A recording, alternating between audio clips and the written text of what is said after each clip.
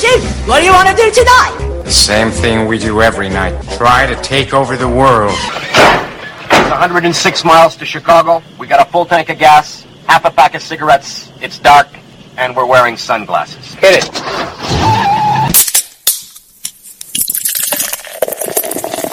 Armchair. Community Access Channel. He's the armchair quarterback. He's full of beer and he's full of snacks. The all-American man with a groove in his head.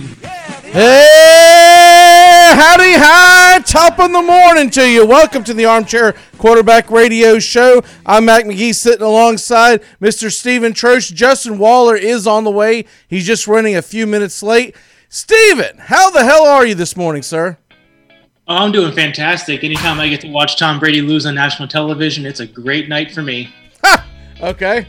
I'm not a Tom Brady hater, but, I've also haven't spent the first 20-something years of my life watching Jay Fiedler as my quarterback, so I get it. The hate's always real for the really terrible franchises that have to watch Brady do really well in that division. So I get why a Dolphin fan would hate him. I get why a Bills fan, Jets fans, I'm sorry, you probably hate everybody, including yourselves. The game itself, though, real quick, I know Bucs fans are going to think the sky is falling. It's just another NFL game. It was two really good teams. I thought it did not shock me, by the way. I called this yesterday, Rams plus 4.5. I thought that even if the Bucs did pull it out, that the Rams were going to cover the spread. So even if Brady had found a way to go down there and score a touchdown and win the game, they still covered the spread, right? I just felt like that the Rams, for whatever reason, are being undervalued and the Bucs are being overvalued. I guess it's the Tom Brady thing, but I think these are two teams that can meet each other again in the playoffs. This is going to be a very solid playoff year in the NFC if you discount the NFC East, right? And other than that, I think you're looking at two teams that are headed to the playoffs. This is for positioning. Maybe it costs them a position here or there. But the simple fact of the matter is the Bucs are not going to win their division. So it doesn't realistically matter in the whole grand scheme of things. They're going to be on the road for the foreseeable future in the NFL playoffs. They're not going to catch the Saints, I don't think, because they're now essentially 3 games behind the Saints with 5-6 games to go. So I just don't think it's going to happen. And with the Rams, they still have an outside shot to win their division. And it honestly wouldn't shock me. I think they're actually probably the most, of all the teams out west, they're the only team in the West that I say doesn't have a major question mark, right? I mean, you've obviously get good quarterback play. Goff threw for 376 yards and 3 touchdowns. People can poke fun of him all he wants, but the simple fact of the matter is when you throw for almost 400 yards against the Bucs defense, you don't exactly suck, right? And the defense is solid. I think they're figuring out the run game. It's going to be a 3-headed monster. It's not going to be anything crazy. I think a lot of people thought Cam Akers was going to have this great year. They just simply don't like to run the same running back. That's not Sean McVay's game. Sean McVay likes to throw different looks at you because he loves to run the play action and the waggle off so many different plays that he likes to have all the different personnel. So that's where I see that. And as far as the Bucs go, I just think that they're still a team that's trying to figure themselves out. You had Tom Brady in the offseason, and then I don't think it helped things that they, I know from a talent standpoint, everyone thought of it like a video game. Oh, we had Antonio Brown midseason, look out. You know how long it's going to take to figure him out and what you're going to do with him? I think they'll be lucky if they figure that out by the end of the year. So I think this team has a lot of capabilities, but they might have to dial back their expectations on when they're going to use Antonio Brown and just dance with the girl that got you there, right? What say you? No, the Bucs are definitely still a good team, but I do kind of I kind of fear their chances in the playoffs. I mean, it like we saw it last night. Brady's, one thing, like the one way to always stop Brady is to get pressure on him. I mean, I remember one play in particular. It was just a swing pass to Fournette. The pressure wasn't even there yet, but Brady was so razzled by it. He tried to rush the ball and just completely missed a 5-yard throw. I mean, that was the story all night. I mean, he missed so many clear open looks because he was so afraid of the pressure. And a lot of teams he's going to face going forward, and rest of the season and the playoffs have great pass rush. So I mean, I don't think that Patriots are going to be able to overcome that. I mean, it's going to help a little bit when they get Ali Marpet back. So I mean, like, they are missing some talent on the offensive line. But I mean, even the defense looked susceptible last night. I mean, they were supposed to be one of the top 5 defenses in the league, and they allowed Woods and Kupp to both go over 100 yards. Goff to throw for almost 400. I think he may have broken the record for most completions on Monday Night Football last night. I know he was close. I'm not 100% sure because I was flipping back and forth. I keep trying to watch the the entire thing with the volume on, but I'm not a big fan of the Monday Night Football crew, so I had it muted for quite a bit of it. I don't hate it like I hated the crew last year. It's definitely an improvement. I just don't listen to it intently. It's like I said last night. This Monday Night Football reminds me more of, and this is a little before your time, but the NFL on TNT. They did that in the late 80s all the way through the mid 90s, right?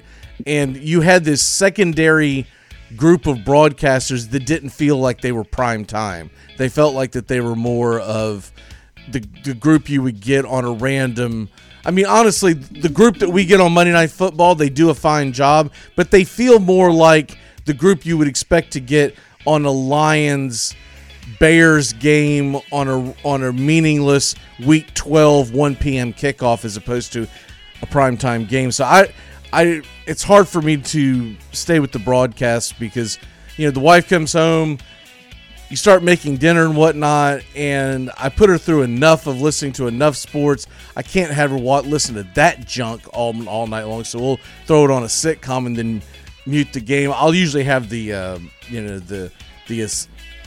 closed captioning on in case something important happens, but I honestly don't follow it. I do know that Kupp finished with 145 yards and I think 16 catches, but I could be wrong on that one. And I also know that it was like 375 between 375 and 380 yard touchdown yards for Goff. But as far as records being broken, I'm not 100% sure. The record was 40 completions on Monday Night Football, and Goff had 39 last night. Well, you want to hear something funny?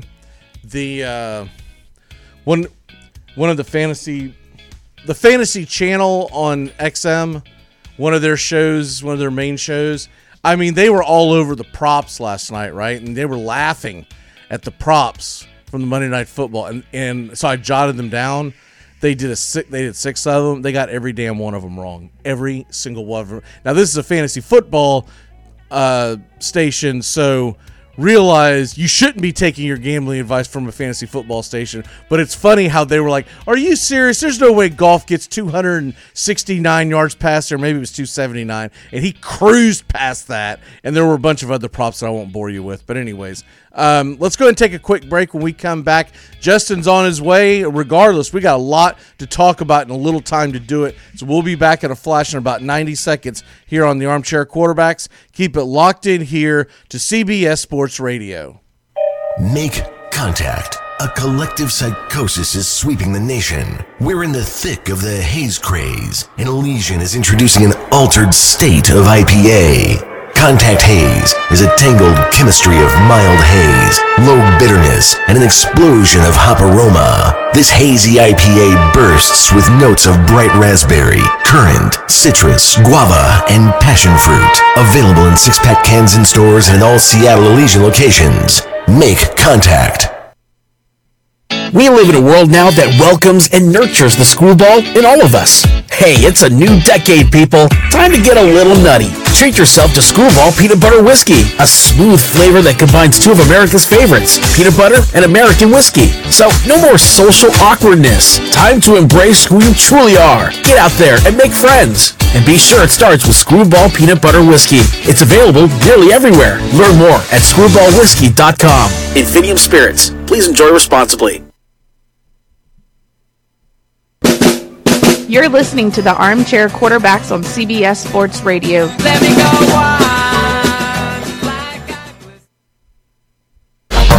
Man, Fantasy sports is back, and it's time to jump into DraftKings. Go to DraftKings today at DraftKings.com. Golf, NASCAR, soccer, you name it. And of course, Major League Baseball, basketball, hockey, and football are on the way. Go to DraftKings.com. Listen to the Armchair Quarterbacks for DFS advice all year round. You say your name right now. Denise. Say it right. Denise. Correctly. Denise. Right. Denise. Right. Denise. That's better. Thank you. I've always been crazy, but it's kept me from going insane. Welcome back! Tuesday morning on the Armchair Quarterbacks. As we are riding shotgun here with you, and Steven, let's go ahead and jump into this. We got a little time to do this, and man, do we got a lot to cover in a little time. Man, I got too much paper. Okay, so let's go ahead and start off with your DFS, things that you like and don't like going into this week. Remember, y'all, we're not doing shows Thursday, Friday, Saturday, Sunday, so we decided we're going to squeeze a little bit of this stuff in.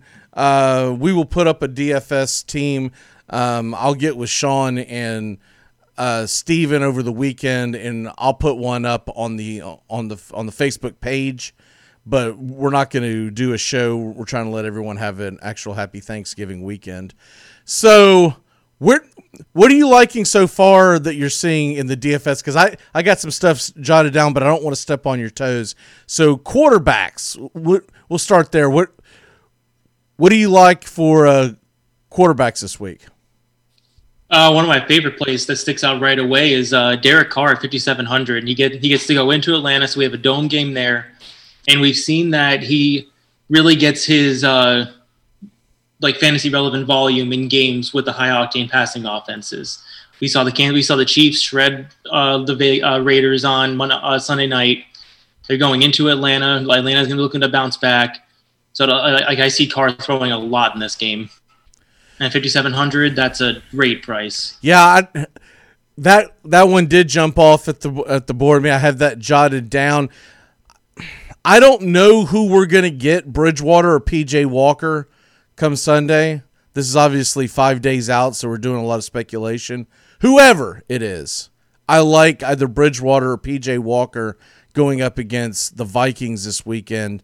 Vikings are getting gashed through the air. PJ Walker's at 5,400 and Bridgewater's at 6,300. So, honest engine, from a DFF standpoint, kind of hope that he doesn't play. But I'm not trying to wish ill will on anybody. PJ Walker put up some pretty good numbers, and I think you could get a pretty good week out of PJ Walker, 5,400. And if he plays, he looks like that his guy is going to be DJ Moore. Now, who knows? It's only one game sample size, but that could be his guy. So if that were to happen, I would be trying to handcuff DJ Moore to him.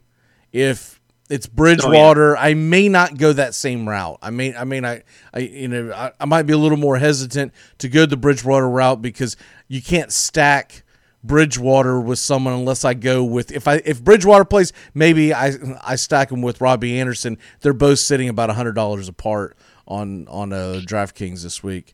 Running backs, what do you like this week? Going back to the Oakland game, I mean, Josh Jacobs is only 7,200. I mean, put that in, price comparison. Dalvin Cook's 9,500. Yeah, that's steep. That's steep. You get a $2,300 saving for a true workhorse running back against the team that really can't stop the run. If Derek Carr's not able to get it working through the air, Josh Jacobs should get it done. I also like going back to the well here, Salvin Ahmed at 5,100. That's who I have circled. 5,100. I think he'll have a much better game this week against the Jets.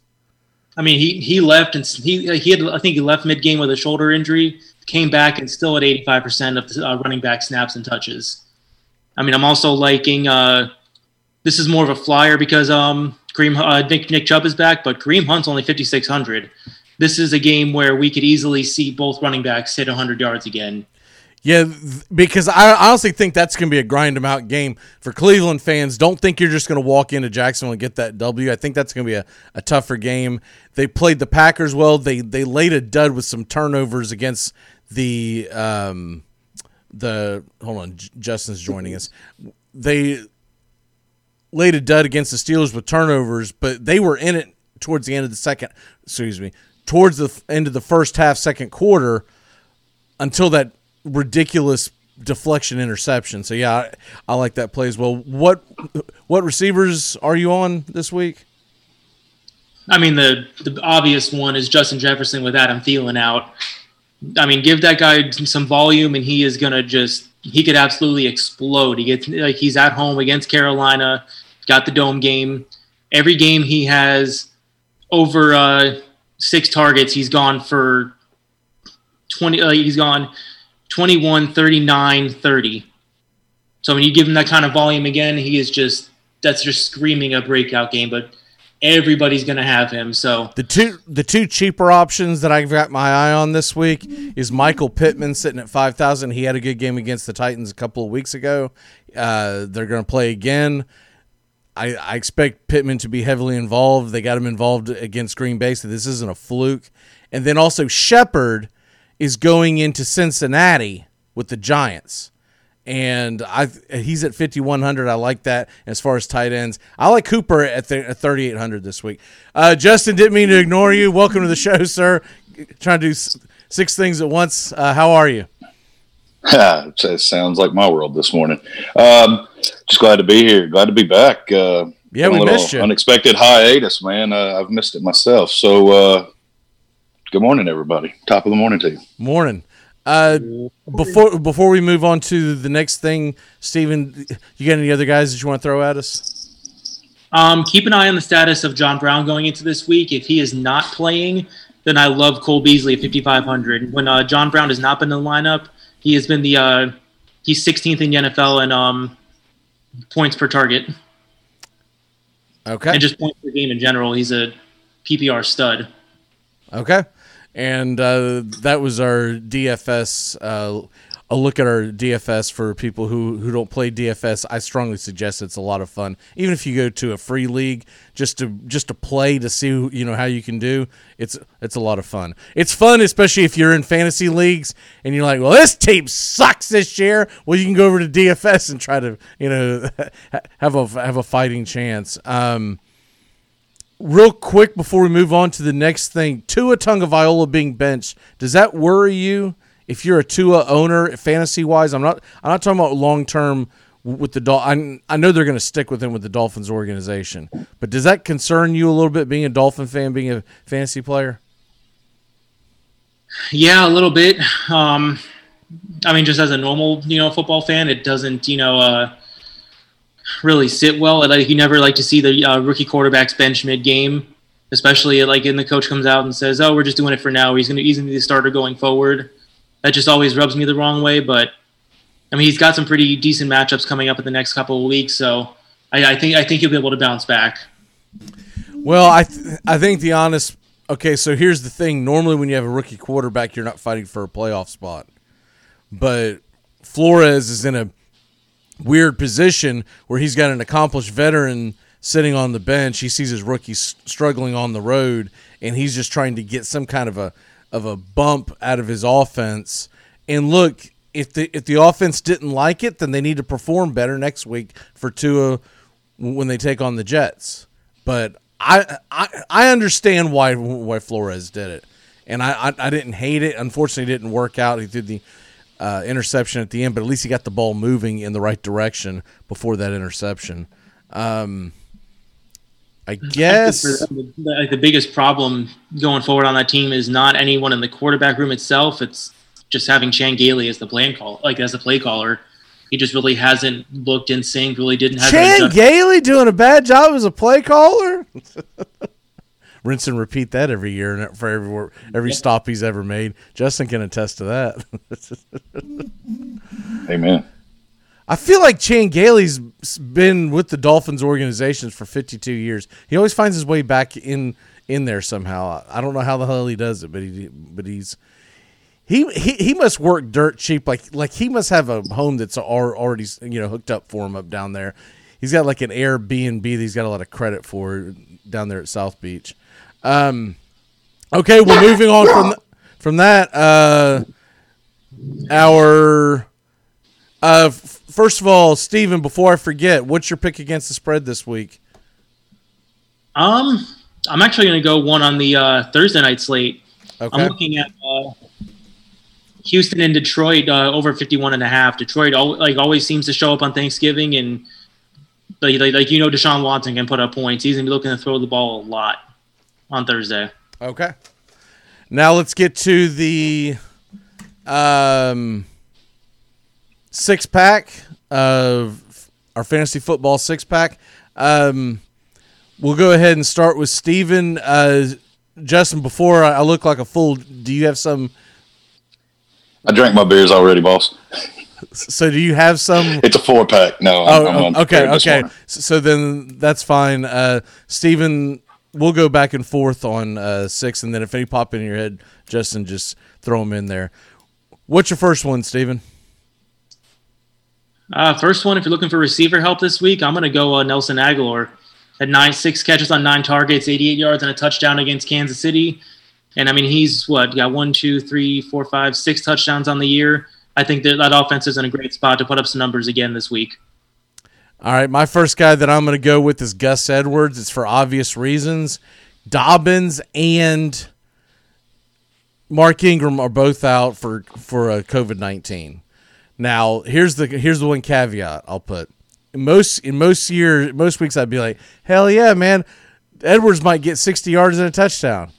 Edwards is going against the Pittsburgh Steelers rush defense. I don't know if that's realistic. So it's my number one running back to pick up, but you have to be desperate to be grabbing him. You can't just be putting him in there just for giggles, and this will be the only week he'll be worth having. So don't dump something good out of your lineup per se, but if you're in a tight spot, Gus Edwards should be a decent play. He's at least to get the volume. Of course, with that being said, they'll have some kind of goofy thing where they'll put Willie Snead in the backfield or something to blow everything up. But as of right now, he is the only healthy running back in the Baltimore backfield of the three-headed monster that we normally see. They're obviously bringing guys up from the practice squad and whatnot, but that's my number one guy. Who's your number 2? Number 2, I'm going to go James White. Rex Burkhead tore his ACL. He's going to be out for the season. So, we're going to see White step up as more of that pass-catching back. They get some good game scripts the next few weeks against Arizona, the Chargers, and the Rams. I think he's going to be a favorite target of Cam Newton going forward. I just don't trust James White as far as I can throw him. Who else?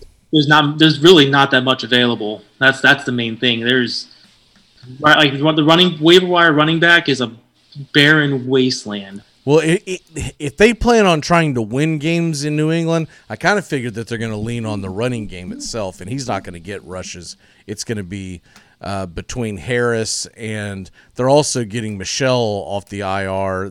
He might actually be active this week, so they might just go to a straight pounding game because the least amount of passes you can have Cam Newton throw, the least amount of chances you have of turning the ball over. So I do get what you're saying.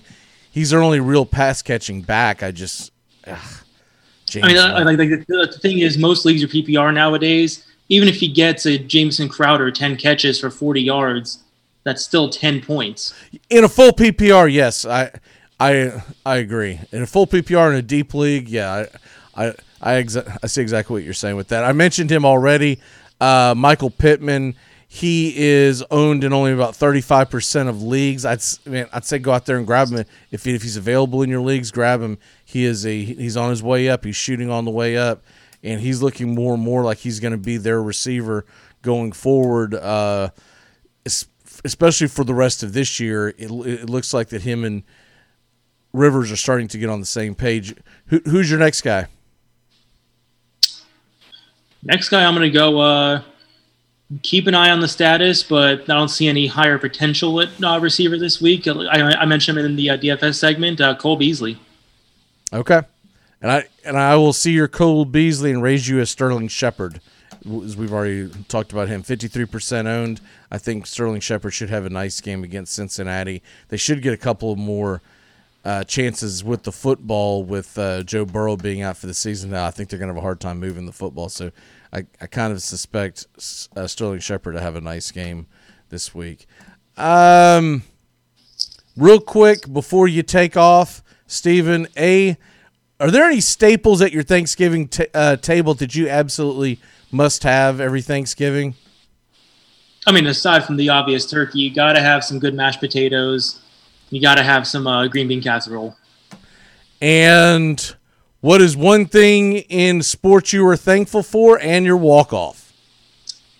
I'm with the craziness of this year, I'm really thankful that, outside of the the Reichwell Armstead news, none of the athletes have really been hit too hard by COVID. And most have been able to recover. I mean, there's been a couple of cases, but for the most part, it's like they've stayed relatively healthy. And with all the risk that they put in to try to play, that's really good to know. I'll tell you one thing I'm not thankful for is that they're already talking about putting a pin in the men's college basketball season, as a bunch of the games have been canceled. And now news came out this morning that they're going to put a pin in the men's college basketball season. So I don't know what the hell that means, how long they're going to – I mean, I said all along, if they were this concerned about COVID and all the common sense would say wait till after the holidays to start college basketball.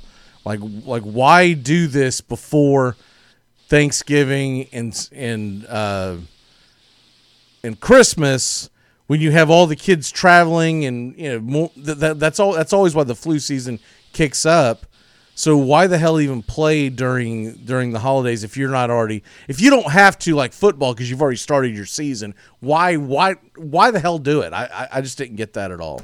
All right, brother. Well, we will see you next week. Have a great Thanksgiving, and I'll get with you on our DFS lineup to put up on the Facebook page this weekend. No, sounds good. Have a good day, guys. Happy Thanksgiving. Yes, sir. Happy Thanksgiving. We're going to be back in a flash. When we come back, Justin and I have got a lot to talk about and a little time to get into it. So keep it locked in here on the Armchair Quarterbacks, CBS Sports Radio. I'm bad at sex. There's a lot of thrashing and thumping, but nothing really gets done. I'm like a broken dishwasher. The bartender asked me, say, son, what'll it be?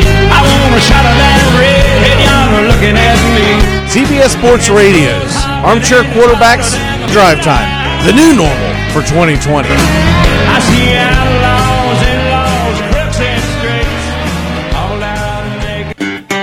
Do you love to shop for guns? We're also looking for friendly service? Well, the search is over. Top Gun Supply here in St. Augustine is the Friendly Gun Shop. The staff is very knowledgeable. Frank and Kirk can answer whatever questions you may have and assist you with your AR build. They have a great selection of ammo at great prices. They also carry a full line of targets, cleaning supplies, Lucas Oil products, and firearm magazines. Top Gun Supply is a Glock Blue Label dealer for military and first responders. So what are you waiting for? Stop on by Top Gun Supply of St. Augustine, 525 State Road 16, here in the Westgate Plaza. Top Gun Supply, the Friendly Gun Shop. I'm going home, gonna load my shotgun, wait by the door and light a cigarette.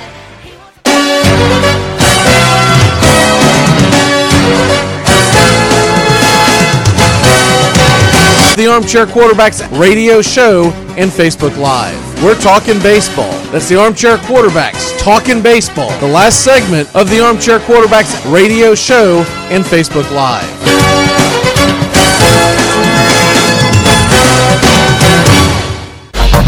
Fantasy sports is back, and it's time to jump into DraftKings. Go to DraftKings today at DraftKings.com. Golf, NASCAR, soccer, you name it. And of course, Major League Baseball, basketball, hockey, and football are on the way. Go to DraftKings.com. Listen to the Armchair Quarterbacks for DFS advice all year round.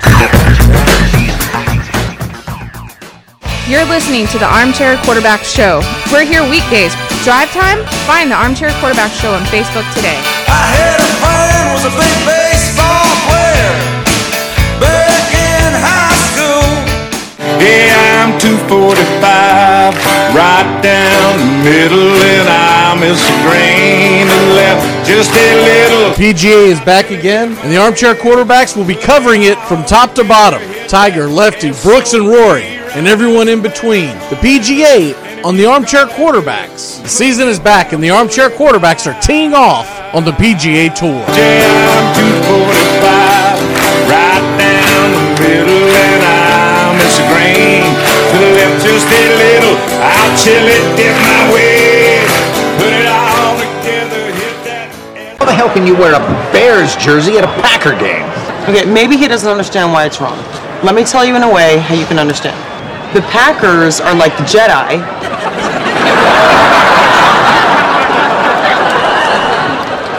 And you're wearing a Go Darth Vader jersey. No, that's ridiculous.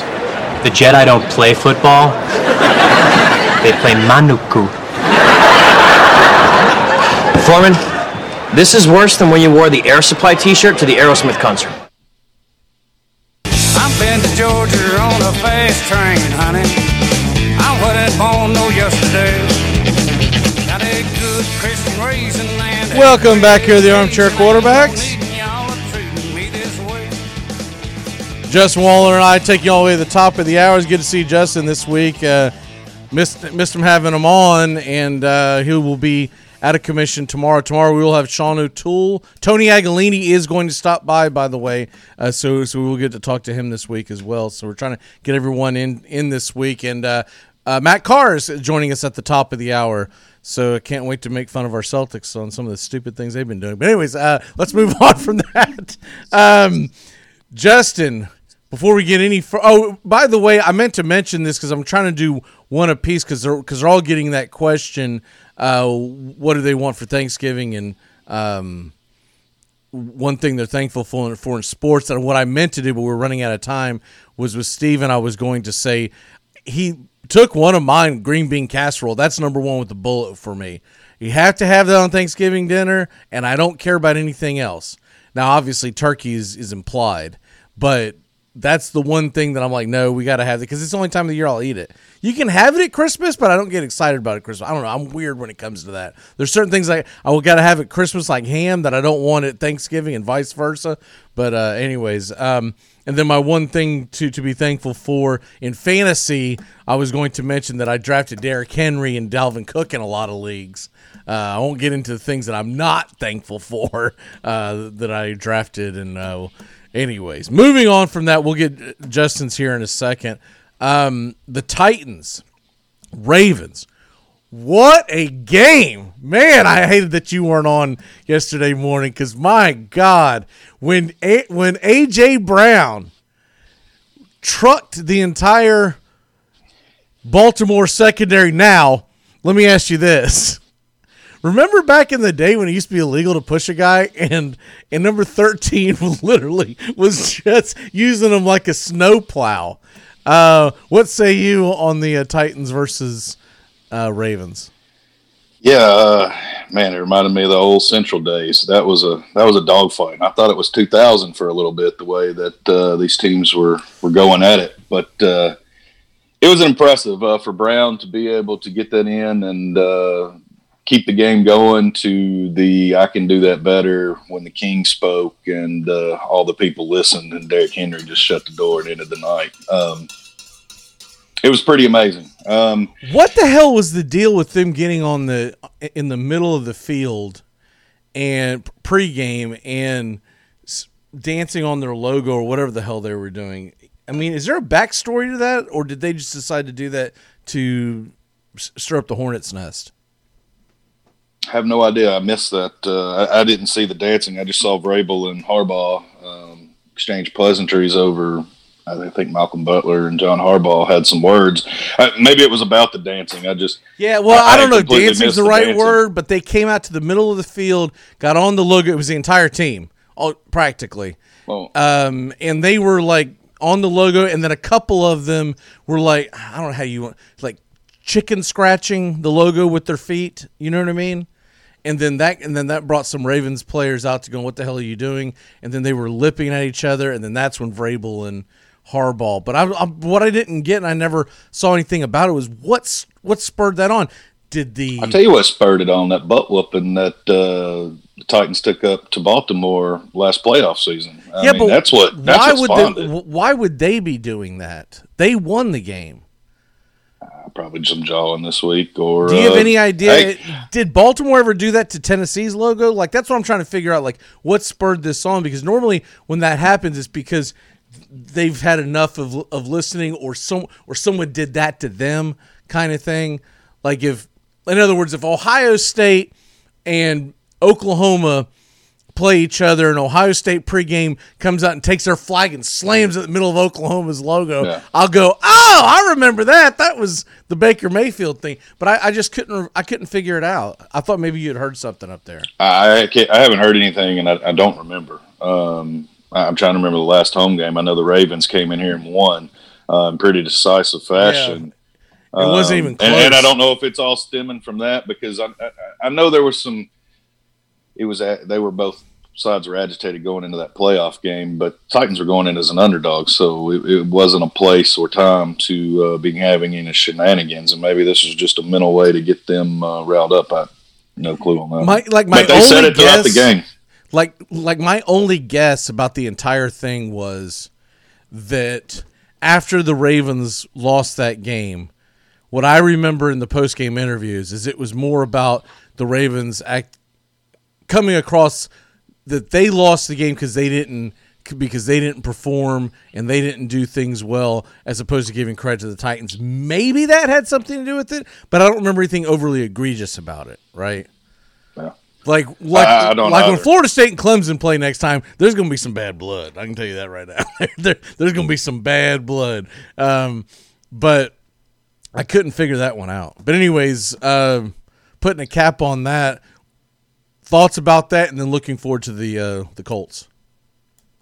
Well, I mean, even though they tried to get cute and funny, which has kind of been Arthur Smith's nemesis in the past few weeks, I don't know with the backup center why you drop to a wildcat and you fumble the ball and put yourself in that spot to where you had to have the improbable catch and elusiveness of the entire Ravens defense for A.J. Brown to score. I mean, you can't keep playing with fire like that. You're going to get burnt. And against this Colts defense, we've already seen the week before last that you can't play that game against them. That defense is going to try and shut down Henry.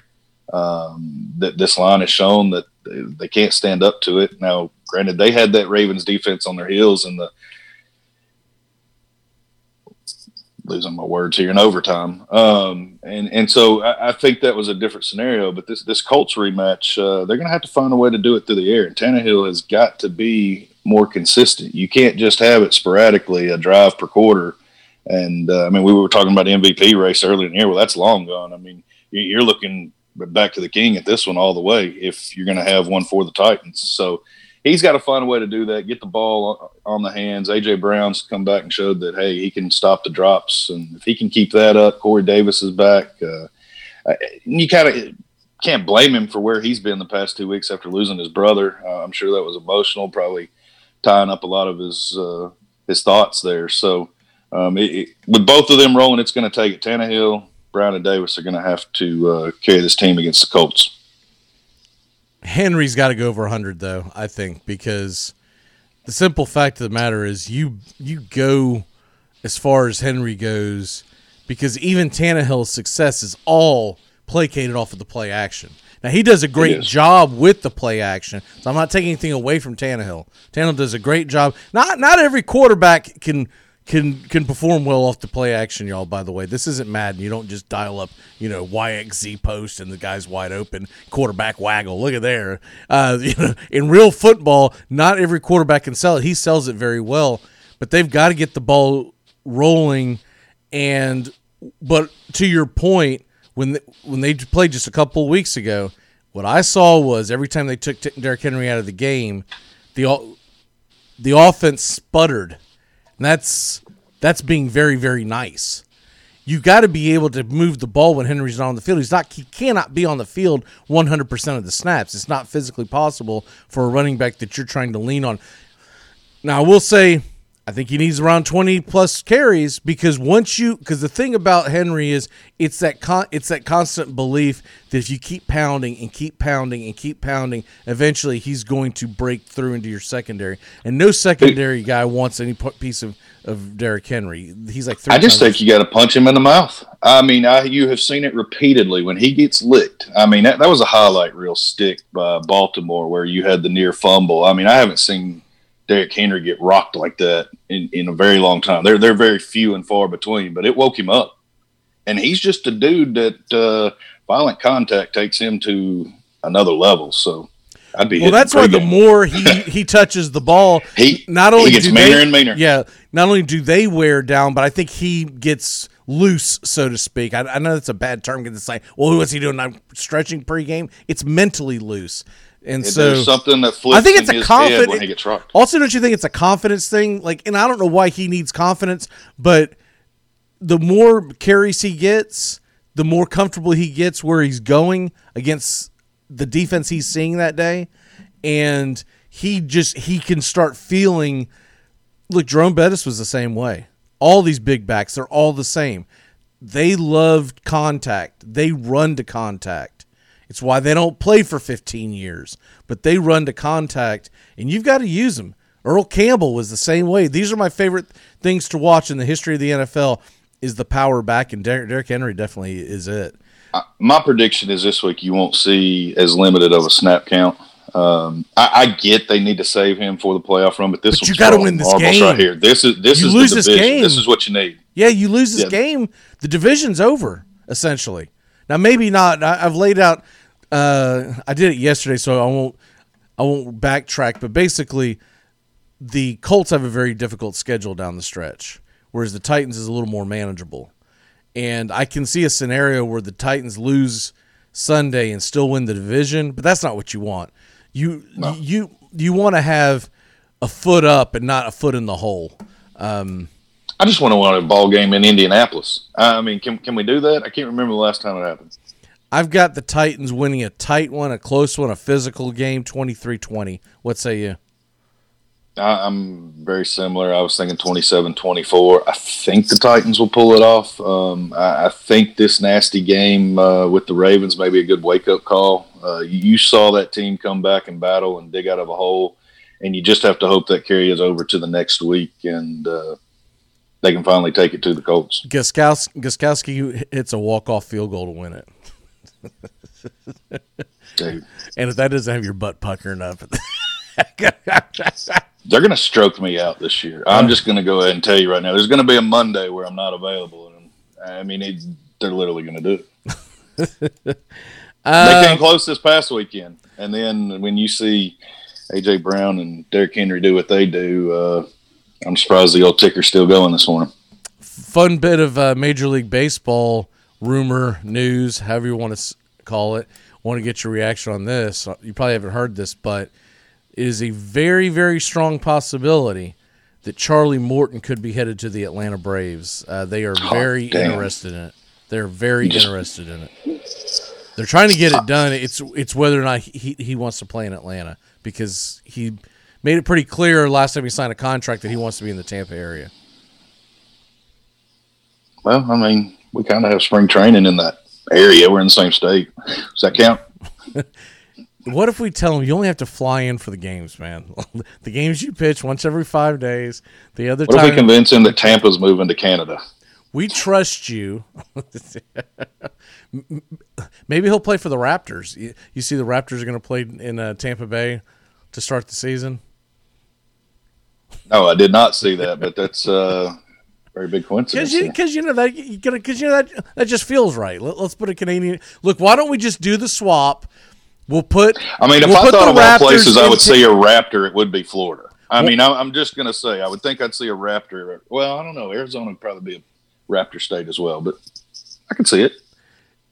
Why don't we just do the swap? We send the Raptors to Tampa Bay, and we take the Rays and put them in Montreal. And it's an even Steven win for baseball, everyone alike. And then we eventually get the Marlins into a real baseball city. I don't know. Hell, put them in Orlando like they told us to do 30, 40 years ago.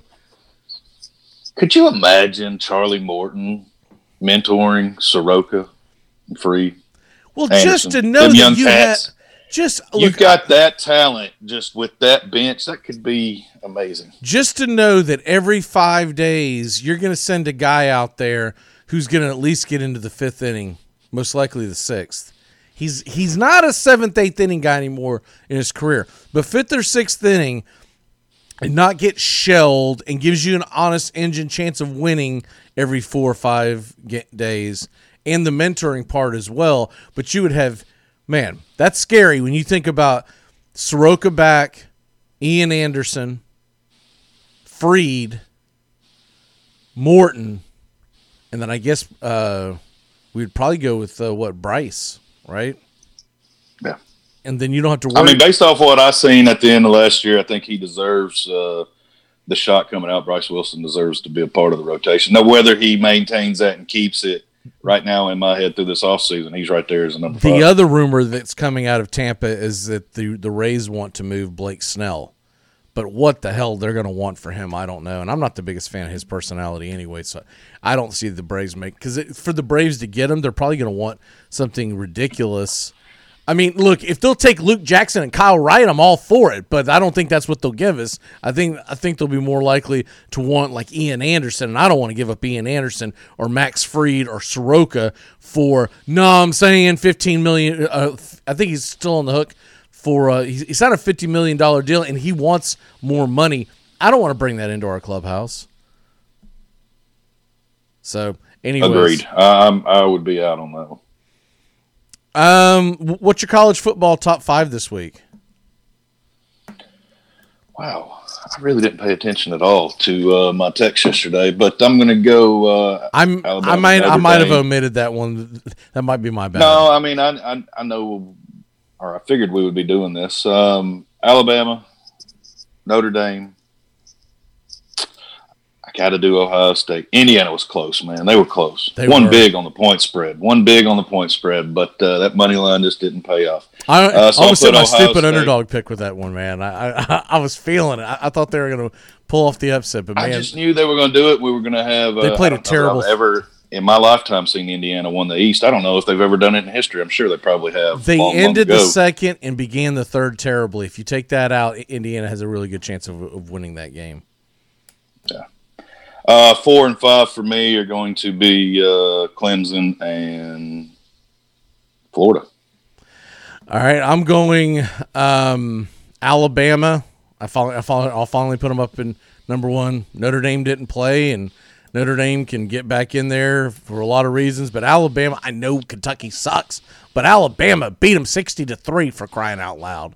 That's not like. That's impressive is all I'm saying. Kentucky's terrible. But that's you owe somebody money beat down right there. Right. I mean, you're talking about you didn't let up 1 iota. You gave up a field goal. I didn't even watch the game. I just watched the stat tracker on the computer like I do with some of the games. And at no point did I go, well, I need to flip over there. So I kept it on other things. By the way, Dabo Swinney keeps lipping off. He better watch out because I'm pretty sure Norvell could take him in a fist fight. I'm just sizing those two up. What did I beef in this beef you keep referencing? Hit me with it real quick. What's Cliff Notes? Florida State and Clemson were supposed to play Saturday. Right, and it got canceled for the COVID last minute. Saturday morning it was canceled for the COVID. Dabo Swinney has 2 or 3 times, and most recently yesterday on local South Carolina radio, has came on and basically said that COVID was an excuse, and he's not blaming the players, and he's not blaming the coaching staff of Florida State. He's saying that the medical staff is using it as an excuse because the administration didn't want the game played, almost like saying that they were scared to play the game. And Norvell keeps coming back, look, a lot of people say a lot of things, but the simple fact of the matter is we said at the beginning of the season that we were going to put the kids' safety first and putting them out there. And here's the thing. Dabo brought it on himself. The kid that tested positive, evidently he practiced all last week with symptoms. But he came up negative a couple of times, but he had symptoms, fever, et cetera, so they thought it was the common flu. They still had the guy out there practicing. So when Florida State caught wind of that, and they let the kid ride with the rest of the team into Tallahassee on the same bus. And we all know that they say, well, the COVID spread. So what the Florida State medical staff stepped in and said, we can't allow y'all to play this game. From what I understand, Norvell was pretty disappointed about it, but he's, towed the company line, right?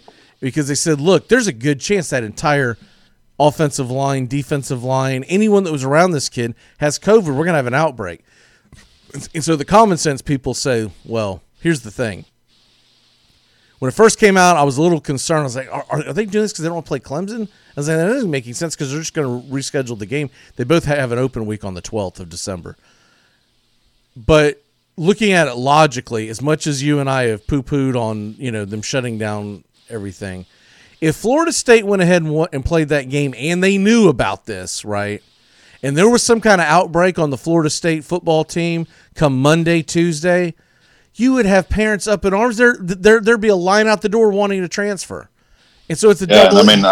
It's a double. I can tell you firsthand about COVID bus spreading when the Titans traveled to Minnesota, and then 17 days later, you finally get to resume football activities. So, and you're talking about millionaires there. We're talking about college athletes. So I see the caution, and you're not a millionaire yet. You can't really put that. What's your risk factor on it? You're still trying to get there, so you got to protect them. Yeah. So Dabo's is still doubling down and basically saying that the FSU administration put the medical staff up to, and he's been mouthy quite a bit this year, and even basically saying that he believes that the whole thing's a hoax, and it could be interpreted what he was talking about is saying that COVID, and how dangerous the thing that is to say, especially when you work for a university. I'm a little surprised the Clemson administration hasn't walked in and said, dude, shut the hell up, okay?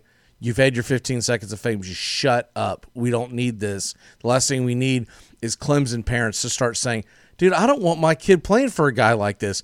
It would be ironic and woo would be tasty if that's what brought down the Clemson dynasty was Florida State backing out of a game and a bunch of kids transfer.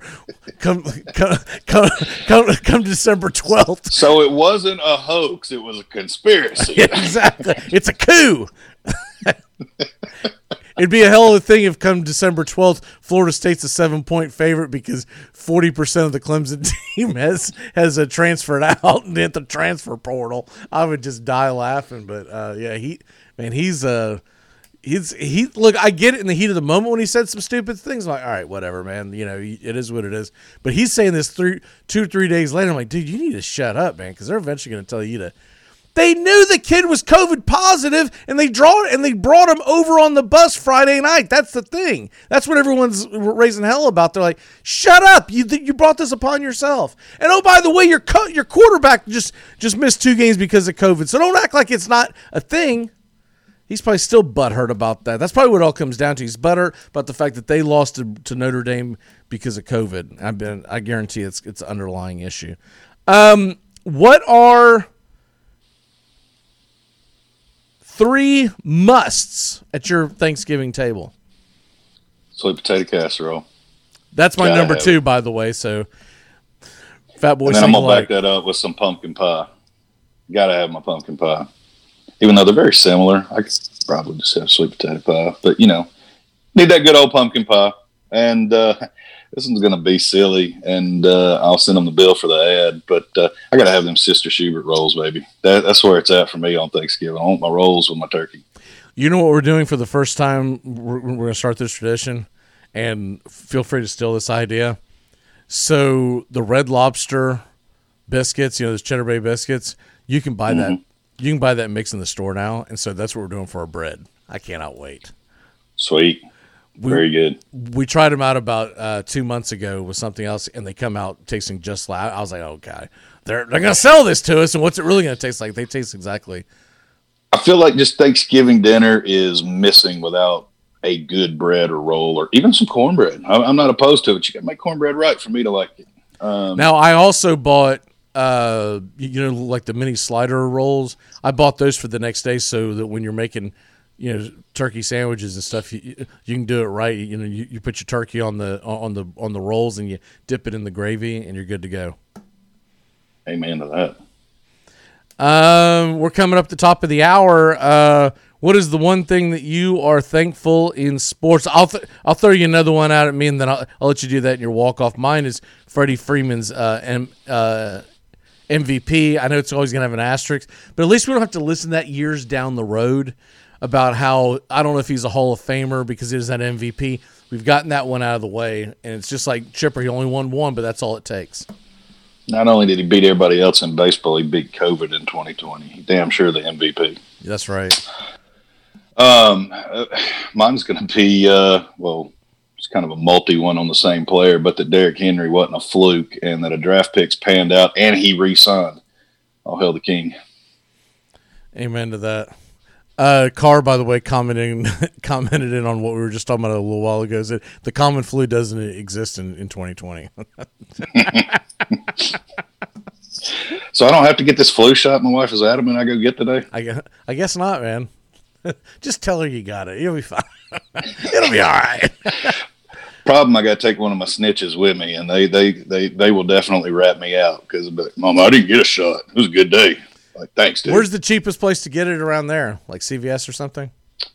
Yeah, you can go to any of the pharmacies or grocery stores that have the walk-ins, and you can just get your flu shots there. Publix does it, or is it just? Or is it just? I don't know. I can't. There's not one on my side of town, so I don't visit it frequently. But Kroger has the little clinics that okay. Are I probably need to get quite that convenient. done. I probably need to get that done. I just never. You can walk right in, right out, no appointment. It's pretty nice, and you're not in the waiting room. I like them because I'm not sitting in a waiting room full of sick people. When the wife is in the medical field, so I know. I hear waiting room horror stories, so I like to try and avoid them. I don't need to be sitting with a bunch of sick people. I like to walk in and walk out places. No, I agree. That's one of the reasons why I probably never get done. But you're going to like a CVS or Walgreens or something. Mm-hmm. I guess I'll have to hit that up. Does insurance pay for that? Yes, ours takes care of it. All right, I might have to hit that up then. All right, brother, we will see you, I guess, Monday, hopefully, and big Happy week. Thanksgiving, everybody. Big week of football starting Monday, but man, this should be a fun weekend. And by the way, don't forget the College Football Committee; their rankings come out for the first time tonight. Are you excited about Thursday's games? The Thursday night game, I am, and honestly, 2 duds and a stud. And honestly, Redskins Cowboys actually means something because it is a divisional game. The first one I could care less about. I might have to hit the over or something to get involved in that. All right, brother. We'll see you Monday. All right, everybody have a great week and happy Thanksgiving. Yes, sir. We'll be back in a flash here on the Armchair Quarterbacks. CBS Sports Radio. You're listening to the Armchair Quarterbacks, CBS Sports Radio, #1 sports station.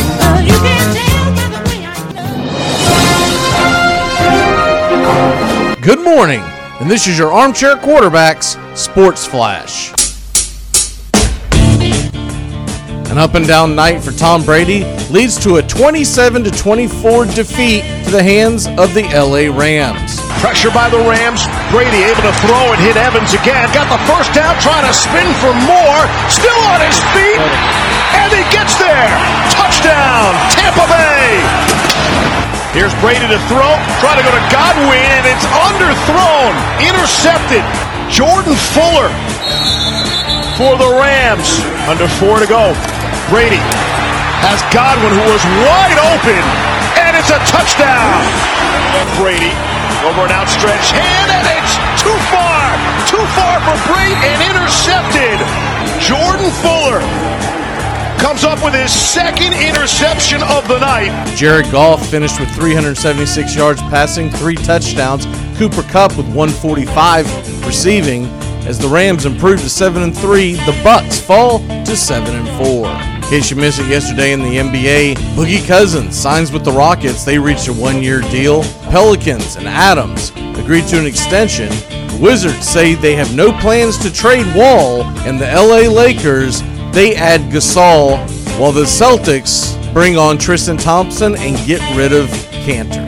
Well, it's back on. The Chicago White Sox will host the New York Yankees in the rescheduled Field of Dreams game in Dyersville, Iowa on August 12th. Major League Baseball said Monday that the plan is tentative, contingent on the status of public health next summer. The teams had been scheduled to play at the 8,000 capacity temporary ballpark next to the Field of Dreams studio movie site last August 13th. And that's your Armchair Quarterbacks Wake Up Show, CBS Sports Flash. Stay tuned for more of the Armchair Quarterbacks on these CBS affiliates, our Facebook Live, and the Armchair Quarterbacks app. Tap that app today.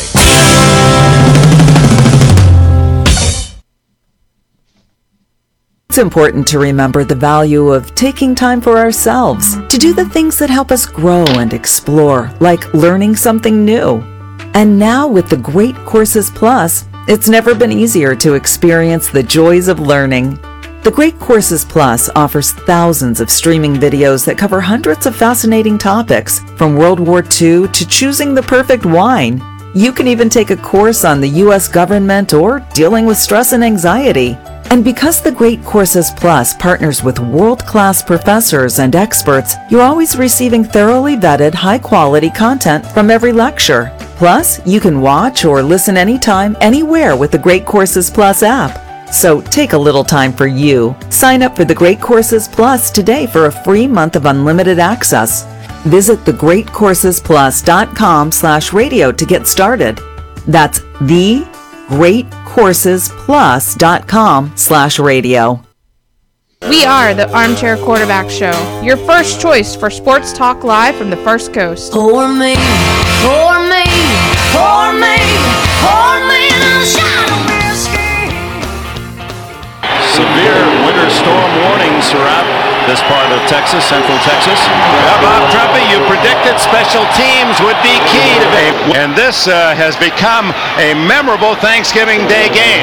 Will it go in the win column to Dallas or Miami? Stoyanovich will decide it as he will try this field goal, which will be 40 yards. 40 yards. Doug Peterson to hold. Blocked. The Cowboys will win. Wait a minute. Well, it was in the end zone. No one covered it, and Miami did. That could be a touchdown if Miami has covered it. A Dallas player touched the ball, and then the Dolphins went on and recovered it. It's on the 1-yard line. It's not in the end zone. It's in the 1-yard line. The field goal was touched beyond the line by the receiving team. The kicking team then recovered the ball in the field of play and slid into the end zone. However, since the ball was still a kick, it's down when the kicking team recovered the ball. The kicking team gets awarded the ball at the spot in the field of play, first down. 19 yards. He makes it. Miami goes home with a miracle win. The Dolphins pull it out. 16-14. Game over. We have been hoodwinked, bamboozled, led astray, run amok, and flat out deceived. I've been hoodwinked. I've been bamboozled. Left for dead. I've been plagued by refusals. I've been hoodwinked. Hello! Welcome back here to the Armchair Quarterbacks. Mac McGee and Matt Carr. Not taking anything seriously this morning. How the hell are you, Matt? Leon, let it be. So, I know you would have been really young, but do you remember that game, or is that more of just... Okay. I remember that game. Okay, yeah, I remember exactly where I was. We had an apartment that I had just moved into. I was pretty young. I don't think I was drinking age. But we were I was drinking. We were drinking.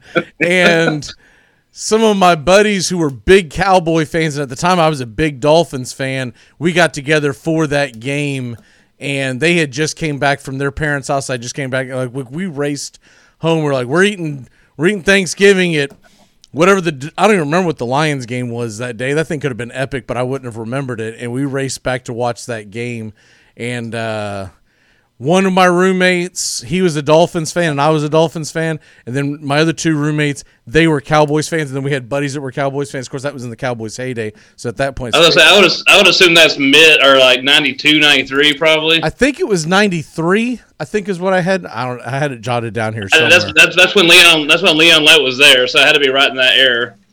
It was the year after Leon Lett had pulled the gaff in the Super Bowl. With Don Beebe. Because if you listen to the whole clip, obviously I wasn't going to play the entire. There's about a 15-minute clip of it on YouTube. It's pretty interesting to watch. What's funny is one of the first things they say is, "Oh no, not Leon Lett again," right? Because and you can hear the players in the background arguing. The Cowboy players say, "He didn't touch it," and of course the video plainly says he touched it. He booted the thing. And the argument went back and forth where the ball should be placed. First, it was placed on the 1, and the most interesting part about that, if you go back and watch it, is the kicker and the placeholder for Miami. They were clearing out a spot because there was snow everywhere, so they were clearing out a spot while the refs were arguing, right, and explaining it. And then they decided, well, the ball should actually be on the 7-yard line, not the 1. So they moved the ball back.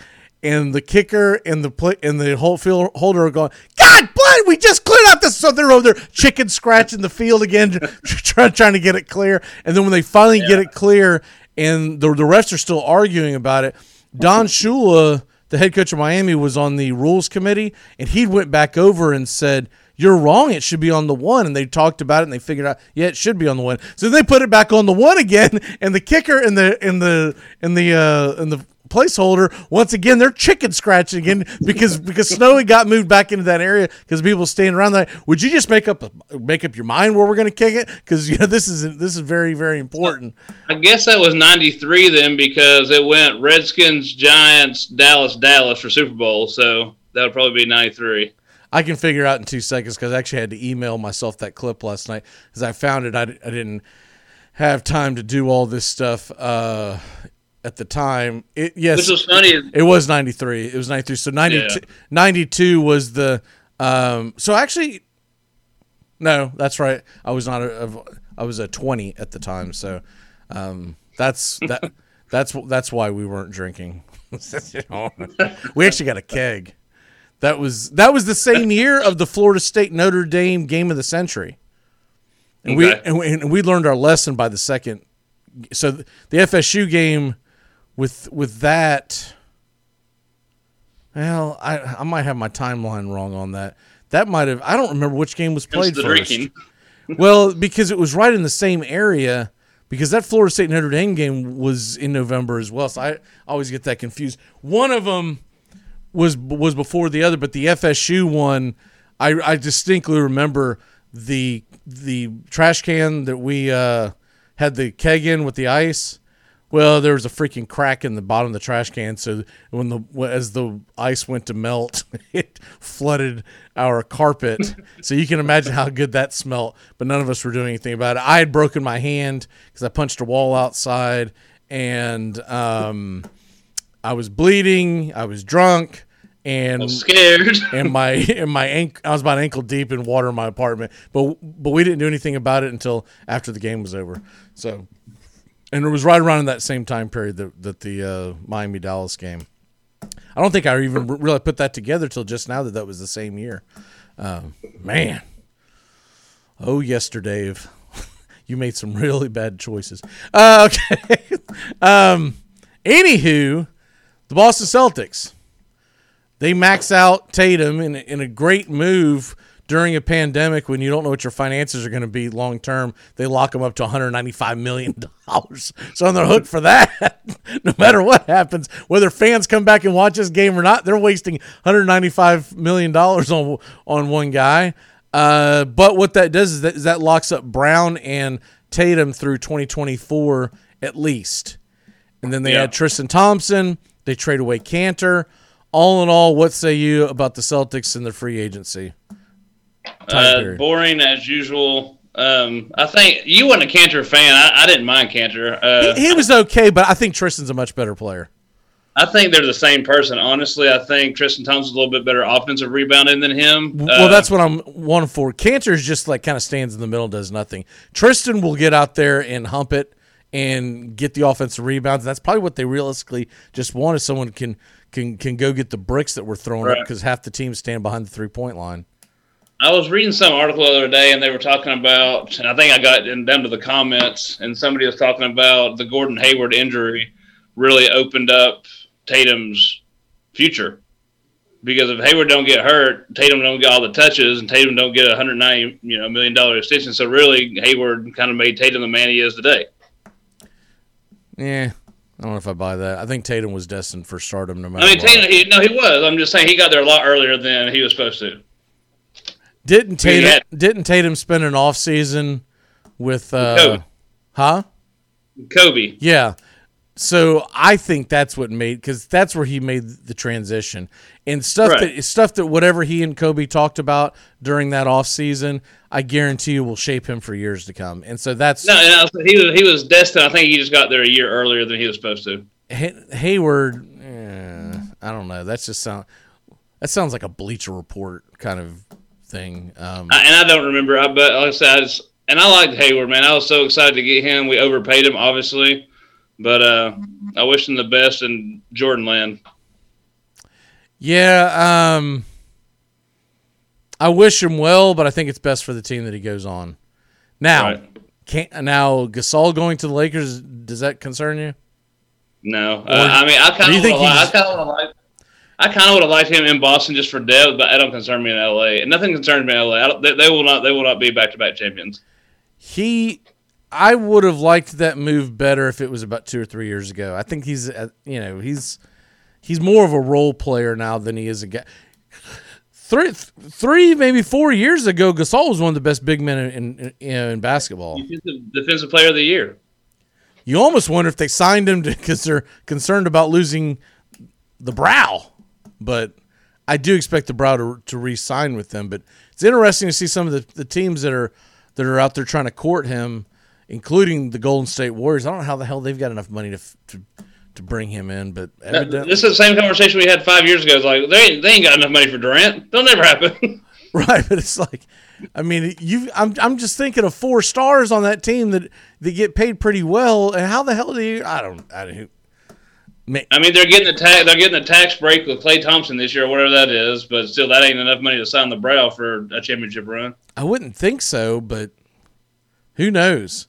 But it would be indicative. I'll tell you, it would be an indictment on LeBron James if AD leaves.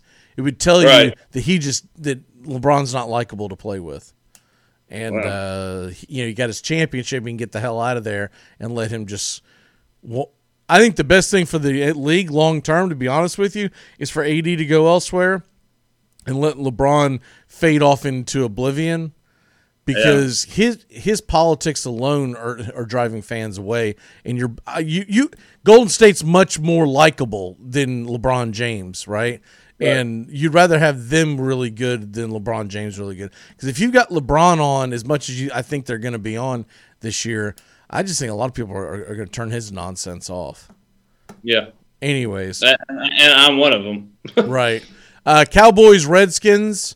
This year, I'm glad to see that's on Thursday. Look, I know they're not two great teams, but I really wish they would do this more often, put the Cowboys versus the Redskins on Thanksgiving. I really wish they would play divisional rivals more often on Thanksgiving.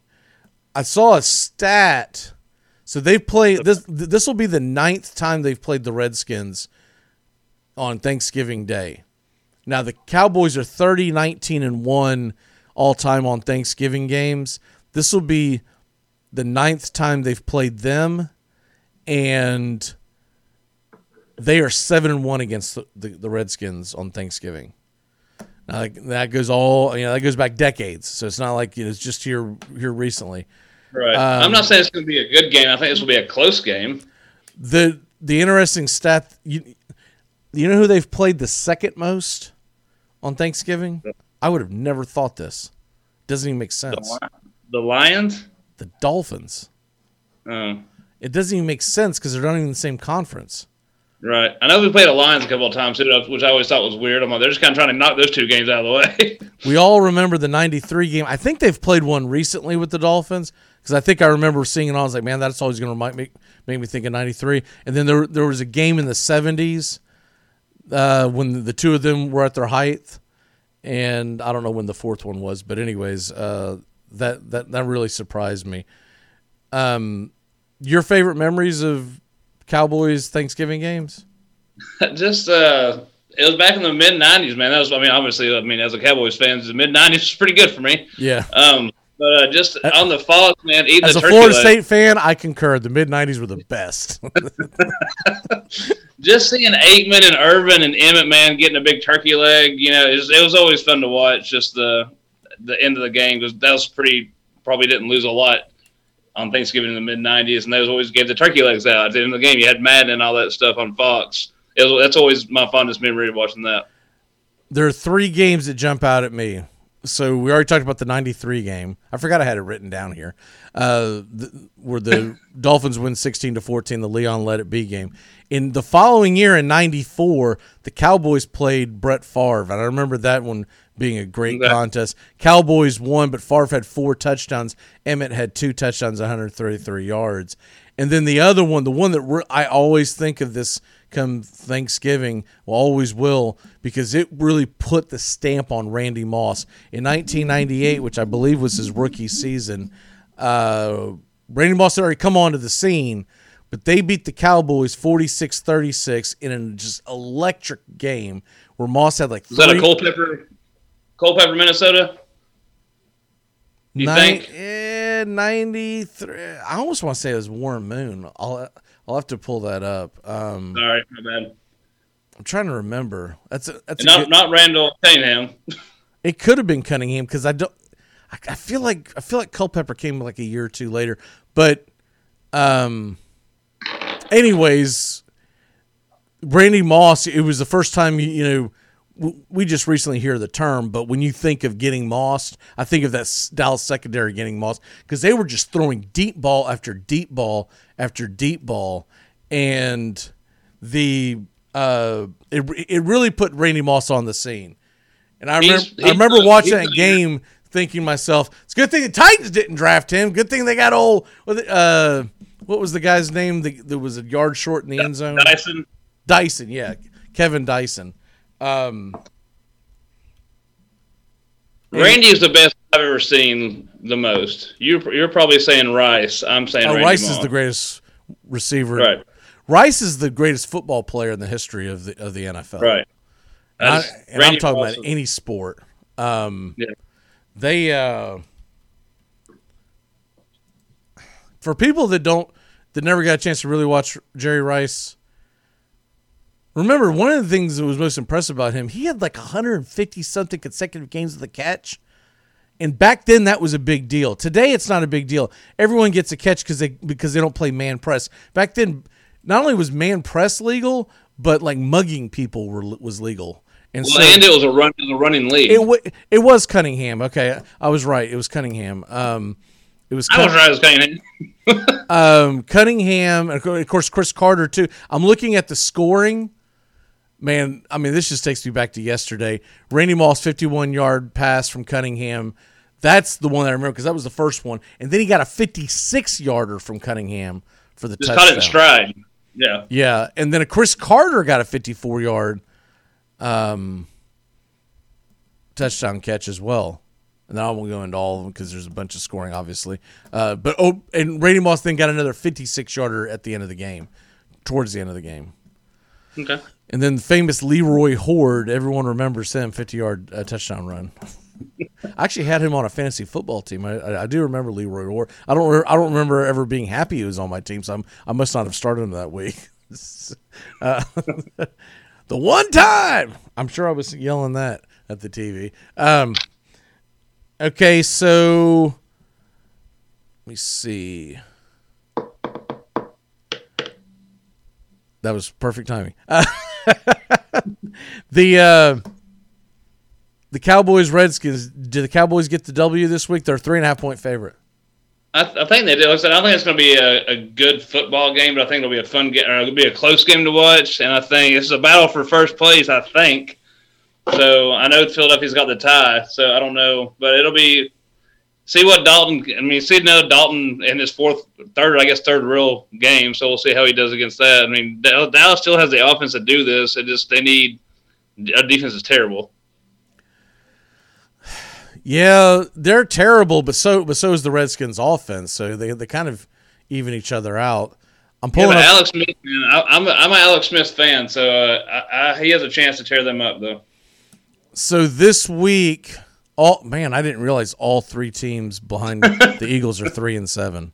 So this is getting a tight race. This is actually the best race in the NFL. Everyone makes fun of it, but it's the most exciting race. The Giants are going to go play a Joe Burrow-less Bengals team this week, so you got to like their chances to win coming off a bye. The winner of this game could essentially be tied with the Giants by the end of the weekend. And then I don't have it in front of me. I'm trying to remember who Philadelphia plays, but Philadelphia has a half game lead on everybody. Oh, and they're playing the Seahawks on Sunday. It's a Sunday night game. Yeah. What the hell did we do to the NFL to make that the Sunday night game? Man, we got spoiled this last 2 nights. So we had Kansas City, Oakland, and then our Vegas. NFL just wanted to remind us it was 2020. Exactly. Take us down a peg or two. Get mighty high on your horse over there, watching Vegas and Chiefs and Bucks and Rams, and then we'll get the Steelers and Ravens on Thursday night. Well, we're going to even this out. We're not going to let Florida State and Florida play on Thanksgiving weekend. That's out. I noticed that there are actually 2 college football games. I was going to bring it up next segment. Listen to the 2 college football games they put on Thursday. Colorado State and Air Force, and then New Mexico and Utah State. Why the hell even play those on Thanksgiving? And they're in the middle of the afternoon, too. You'd think at least they would have made one of them like a late-night game, right? You're up getting drunk and you're like, what the hell? I might as well watch something. But no, they're going to put that on. I guess, you know what that is? That's a gauntlet being thrown down to the NFL. This is how boring Redskins Cowboys are. We're going to put New Mexico, Utah State, tit for tat. And see who wins it. Exactly. See who wins that rating war. Exactly. What makes me the most disappointed is usually Thursdays or Thanksgiving night is the Egg Bowl. And they're not, and they're doing it later in the season, but they should have kept that. I mean, they should have kept that as a tradition. The Egg Bowl, I don't give a damn. I would have been all in watching Leach versus Kiffin. Are you kidding me? Those two, I would more than anything else. I want to see the pre and post game news conferences. the rubbish that would come out of those two mouths would be hilarious. Strictly rubbish. Strictly rubbish. What's your stupid stock tip for the week? I've got a good one for you, by the way. I got 2. If you say DraftKings again, I'm not going to say this right, but it's PLTR. Okay, what do they do? They build software platforms for institutions. I've been watching it for about a month, and every time I look at it, it's up. They're at 22 a share right now. Okay.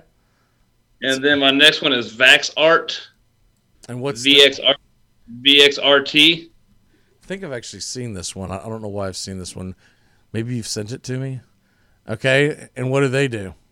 I mean, COVID related. It's respiratory and stuff like that, but I'm just gonna 2020 it and say COVID related. Okay. I'm going to go back into a cryptocurrency. Right.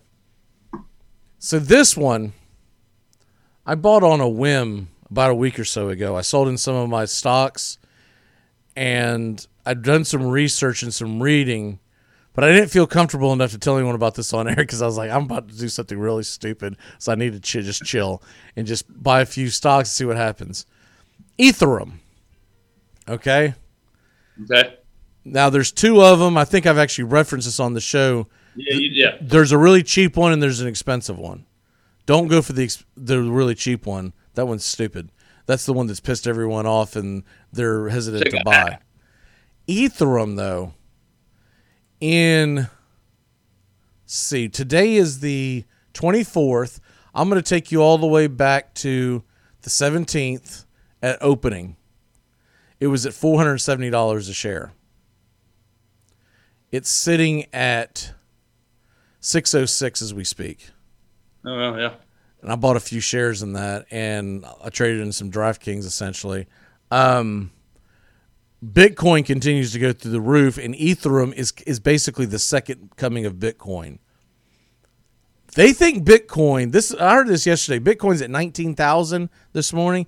They think Bitcoin could be worth $300,000 within 4 or 5 years. Now, that's a lot of people say, no, you're nuts, it's going to come back down, but whatever. All right. Ethereum, buying some Ethereum is worth it.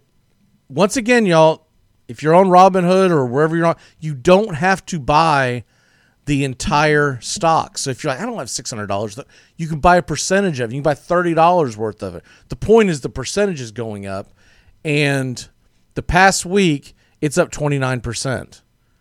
So do the math. If you put $100 in, you'd be sitting at 130. Now, it's down a little bit this morning. The only thing that scares the living hell out of me about Ethereum, and by the way, it was up to 622 at one point last night. The only thing that scares the hell out of me about crypto, if you're not familiar with investing in it, is it never stops trading. So you go to bed at night, there's 8-9 hours there where you're not going to be looking at the stock market, and you could wake up and the whole damn thing could have crashed, and that scares the hell out of me. Yeah. You would think it would go back up, but whatever. If you would have bought in on this thing, by the way, a year ago, I'm at the wrong thing. Okay, sorry. I'm going to go back to it real quick because I want to make this point too. So pre-COVID, if you would have bought in on this thing a year ago, it was $147 a share. Okay. And so we're talking about, we're basically talking about going a 400% jump. Yeah. You don't do that in anything. And so it's really hard to wrap your head on what the hell crypto is, but the point is the damn thing's moving. And it's moving up and down. And I'm going to be keeping my eye on it the next couple of days, the entire stock market, because I'm a little concerned what might happen tomorrow when we go into the weekend, a long weekend. They tend to sell off. I don't know why they do this, but it's happened every single holiday. Now, maybe this will be different because of the COVID, but just keep an eye on it, y'all. Don't fall asleep on the stock market tomorrow. You need to keep an eye on it because if it starts tanking, there's going to be a sell-off, and you might want to sell off and then buy back on Monday morning, right? Or, whenever it goes back up. I think if it sells off, it's a premature sell-off. And some of the stocks I've talked about, like Fubo, that's gone through the roof and whatnot, there's eventually going to come a point where they sell them off like they did with DraftKings when it got to 63, and then they got rid of it because they made a bunch of money, and they set the schmucks up like us to go, oh man, this thing's going to keep going, and they sell it off, and it takes forever to climb back up. So just be prepared for that. I wish to this day that I would have sold it off at 63 because I'd had so much more to play with going into something solid like a cryptocurrency.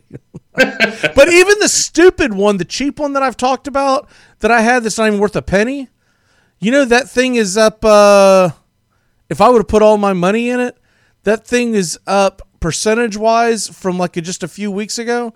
That thing is up almost 50%. Yeah. It's still not worth a penny, but it doesn't matter if you put $100 in there, it'd be worth almost $150 now. Right. Real quick, by the way, do you have a pick against the spread that you like this weekend? I have my underdog. Underdog as well, but do you have I'll do two. Okay. I'll do my stupid underdog pick. I'm taking Tony's Darlings. I'm taking the UTEP over Rice. UTEP. That's plus 11. I think his team's actually UTSA. Well, I'll take the other Darlings. Okay. The Darlings. Okay. UTEP plus 11. And against the spread, man, I wanted to pick this game, but because I like Indiana, I'm rooting for them. But I think Maryland plus 12. They could have a hell of a letdown. That's true. And they got Tua's or whatever his name is. Yeah, Maryland. I want to watch that game because I think it should be fun to watch. I want to see what he can do. I'm not sure what time that is yet, but yeah. And what are your 3 musts at Thanksgiving dinner? Besides turkey, This year we're getting a deep fried turkey, which I haven't had one in years. But green bean casserole, deviled eggs, and stuffing. Deviled eggs, okay, that's a good one. I mean, I'm a basic broad, man. I already mentioned that I love green bean casserole. I don't know what it is about the green bean casserole in the South on Thanksgiving. It's a must. I don't know what it is. Yeah. Definitely trying to ruffle some feathers. Mainly because you're trying to say that you're eating healthy, but it's just so much garbage is going into your body to make green beans taste incredible. And then, of course, I think I'd already said sweet potato casserole. I don't like sweet potato pie. I like sweet potato casserole, where you put you put it in, you got the marshmallows, and you brown the sugar. I'm making that tomorrow. I can't wait for that. And I'm actually going to get enough to make a second one this weekend, because when we have people over, it's going to get annihilated. And when we have leftovers, I'm like, man, there's only so much green bean casserole I want, right? And then my third one has to be pumpkin pie. It's the only time of year I eat pumpkin pie. Don't give it to me at Christmas. Don't give it to me any other time of year. But Thanksgiving weekend, I love pumpkin pie, and I'll devour it. And then I don't want anything to do with it the rest of the year. I don't know why it's weird. Like, I just won't touch it. I've got weird things like that. Like, don't at me with ham on Thanksgiving. You're wrong, and you're probably going to hell for that. Okay, that's how Ashley is. It's got to be turkey, because ham goes on Christmas. It's a Christmas ham. I told Ashley, I was like, so you want to get some ham? She said, no, ham is not Thanksgiving. That's right. Amen. You married a good one. I love ham.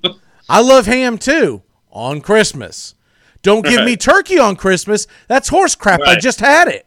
You eat what was these leftovers? You freeze this? Exactly. What size of turkey? I mean, first of all, I'm going to pray for you and your loved ones. What size turkey are you going to try to deep fry? I'm not doing it. We're actually getting it somebody as a charity. Somebody's doing it for charity, so we're just buying it from him. Great job, because that thing you see exploding turkeys happen all the time. I'm not going to become a GIF. Right. Again. 4 times is enough in one lifetime. Right. I feel like I had another question here, or did we hit most thankful for sports wise? Yes. I'm thinking, and this might be not PC because I'm sure it's not. But I'm thankful that NFL is not overdoing with all the politics like the NBA did. Amen to that. I mentioned Freddie Freeman. I mentioned my fantasy team. I think the other thing that I'm most thankful for is that we have actually gotten to see sports this year. I was a little getting concerned with some of the Major League Baseball. I was worried about them not playing at all. I'm glad we got a season in it. And we really got an outstanding playoff series across the board. That was great playoffs. The NFL has been really fun this year. I'm glad we finally got back to sports. It sucks about the news about that they're canceling college basketball for now. For people who missed that story that came out this morning, that they're putting a pin in the college basketball season. And is college basketball, does this year count against them? I don't know, but I think what's going to happen is they're going to come back after the holidays, which I don't know why these dumbasses didn't do that from the get-go. You know, I talked about this in the first hour, but you're not in the middle of your season like football. Why try to play during the Thanksgiving and Christmas holidays? Why not come back in January? Right. There was this big thread, and people were arguing back on it was either Twitter or Facebook about a month ago. And everyone was saying, should they play, shouldn't they play? And all I said was this: whatever you do, don't cost these kids another season of their life. If you got to wait till January or February, do it then. We've got football to watch. No one's missing out on, Gardner Webb versus Duke got canceled a few days ago, and that's what led to this. No one was watching that crap anyways, right? They'll have the classics, like they'll have the little tournaments. I say get rid of those. Just play your conference games, and we'll see you in the tournament in hopefully March. If not, they might have to push that back.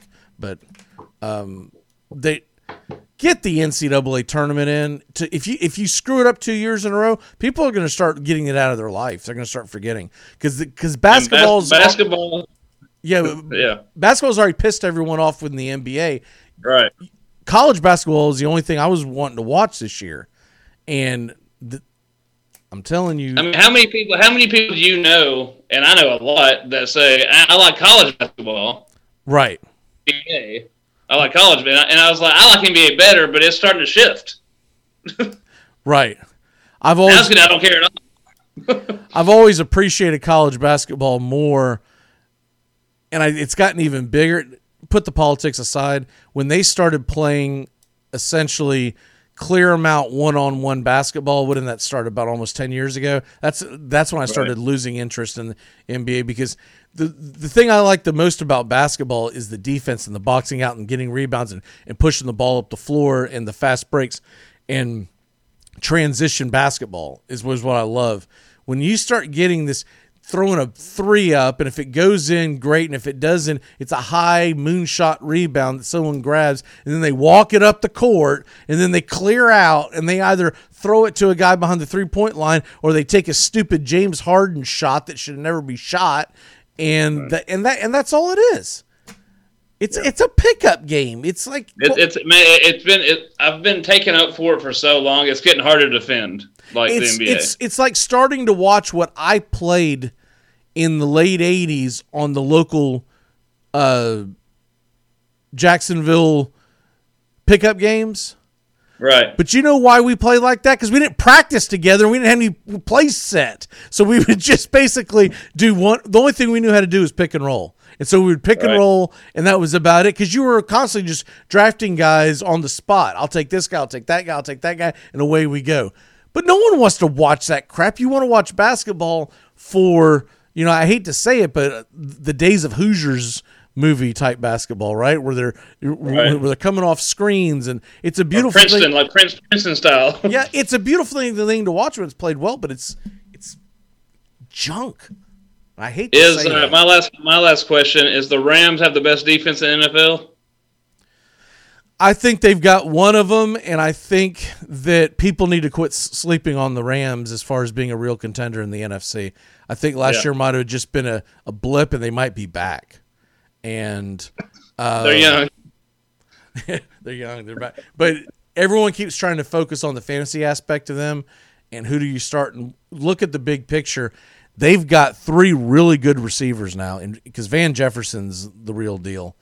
And they have 2 very good tight ends. They've got a capable quarterback. People like to trash on Goff, but he's a solid field general. And then they've got 3 running backs that if one of them gets hurt, you're not going to be crippled, because you've got, Henderson, you've got Akers, and Malcolm Brown's nothing to snooze at. And then that defense, as long as Aaron Donald... They're fast, man. Yeah. They're fast. As long as Aaron Donald stays healthy and can put the pressure on him, and you got Ramsey back there you can just basically lock down one part of the field with, that's a tough combination. Yeah. I'm surprised more people aren't talking about they could be the Super Bowl winners, and everyone's asleep on them. They're like, look at let's focus on Cam Newton this week. What the hell? Why? They suck. I called it this morning. Did I call it or did I call it? Charlie Morton signs with the Braves, 1 year, $15 million. We were just talking about that last hour. That's a huge, huge get for the Atlanta Braves, and cheap. And I got to do something about my dog, because, man, she's busting wind over here. she's too close to me. I'm stuck in a... All right, man, I got to hit the brake, and I'm about to pass out over here from the excitement of Charlie Morton and the lack of excitement from my dog. Have a great Thanksgiving, brother. You too, buddy. Be safe. Hey, sir. I'll see you next week.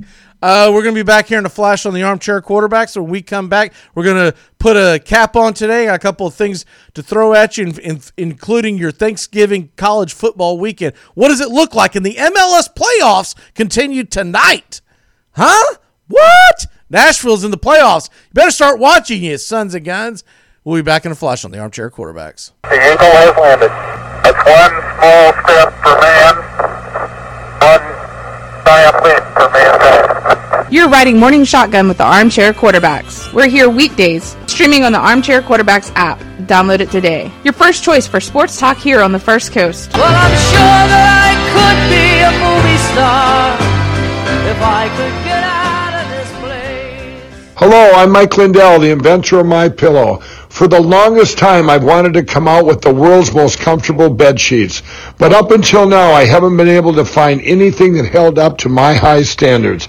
I've finally found the best cotton in the world in a region where the Sahara Desert, the Nile River, and the Mediterranean Sea all come together to create the ideal weather conditions for growing cotton. My new Giza Dream bed sheets are made with this long staple cotton, and I guarantee they'll be the most comfortable sheets you'll ever own. The first night you sleep on my sheets, you'll never want to sleep on anything else. All you need to do is go to MyPillow.com, promo code armchair. That's MyPillow.com, use the promo code armchair. Or call 1-800-319-7392. The number is 1-800-319-7392. Remember, promo code armchair to get the best deal around. For the best night's sleep in the whole wide world, visit MyPillow.com. You're listening to the Armchair Quarterback Show. We're here weekdays. Drive time? Find the Armchair Quarterback Show on Facebook today. Rock this funky joint.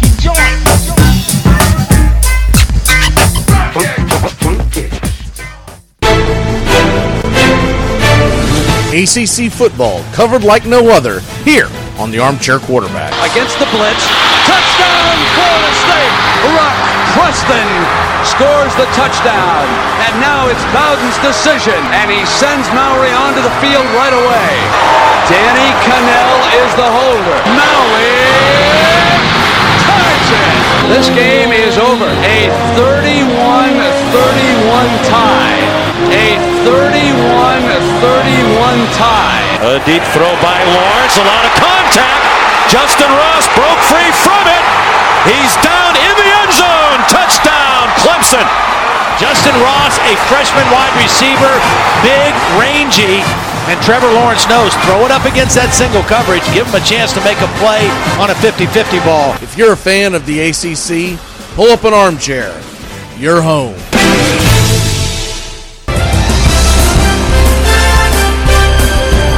The weekends in the fall just got a hell of a lot better. Saturday mornings, it's Dixie Football Nation, 8 a.m. to 9 a.m. We talk SEC, ACC, the Big Ten, and more. As the only true Southern football kickoff show on Facebook Live, you don't want to miss it. 8 to 9 Eastern Saturdays. The Armchair Quarterbacks have got you covered all football season long.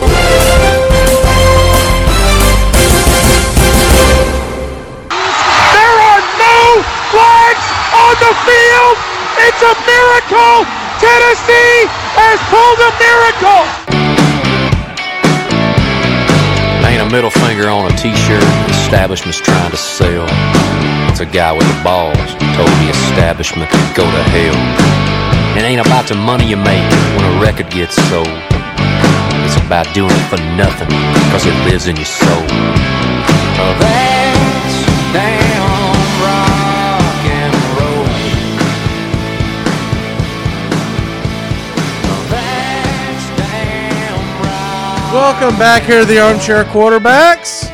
As if you missed the breaking news, the Atlanta Braves have signed Charlie Morton, 1 year, $15 million, and away we go.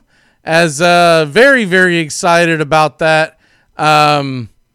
We've got basically we get Charlie Morton in for much cheaper. The Braves sign him to a 1 year, $15 million deal. Exciting news in the world of have the mask on because my stupid dog, man, I'll tell you what, she is just killing me today with the freaking, I mean, come on. I told my wife a couple of days ago I wanted to pin a freaking, air freshener on the back of her butt. It's getting ridiculous. Past few days, I think it's because we have her on medicine. It's, man.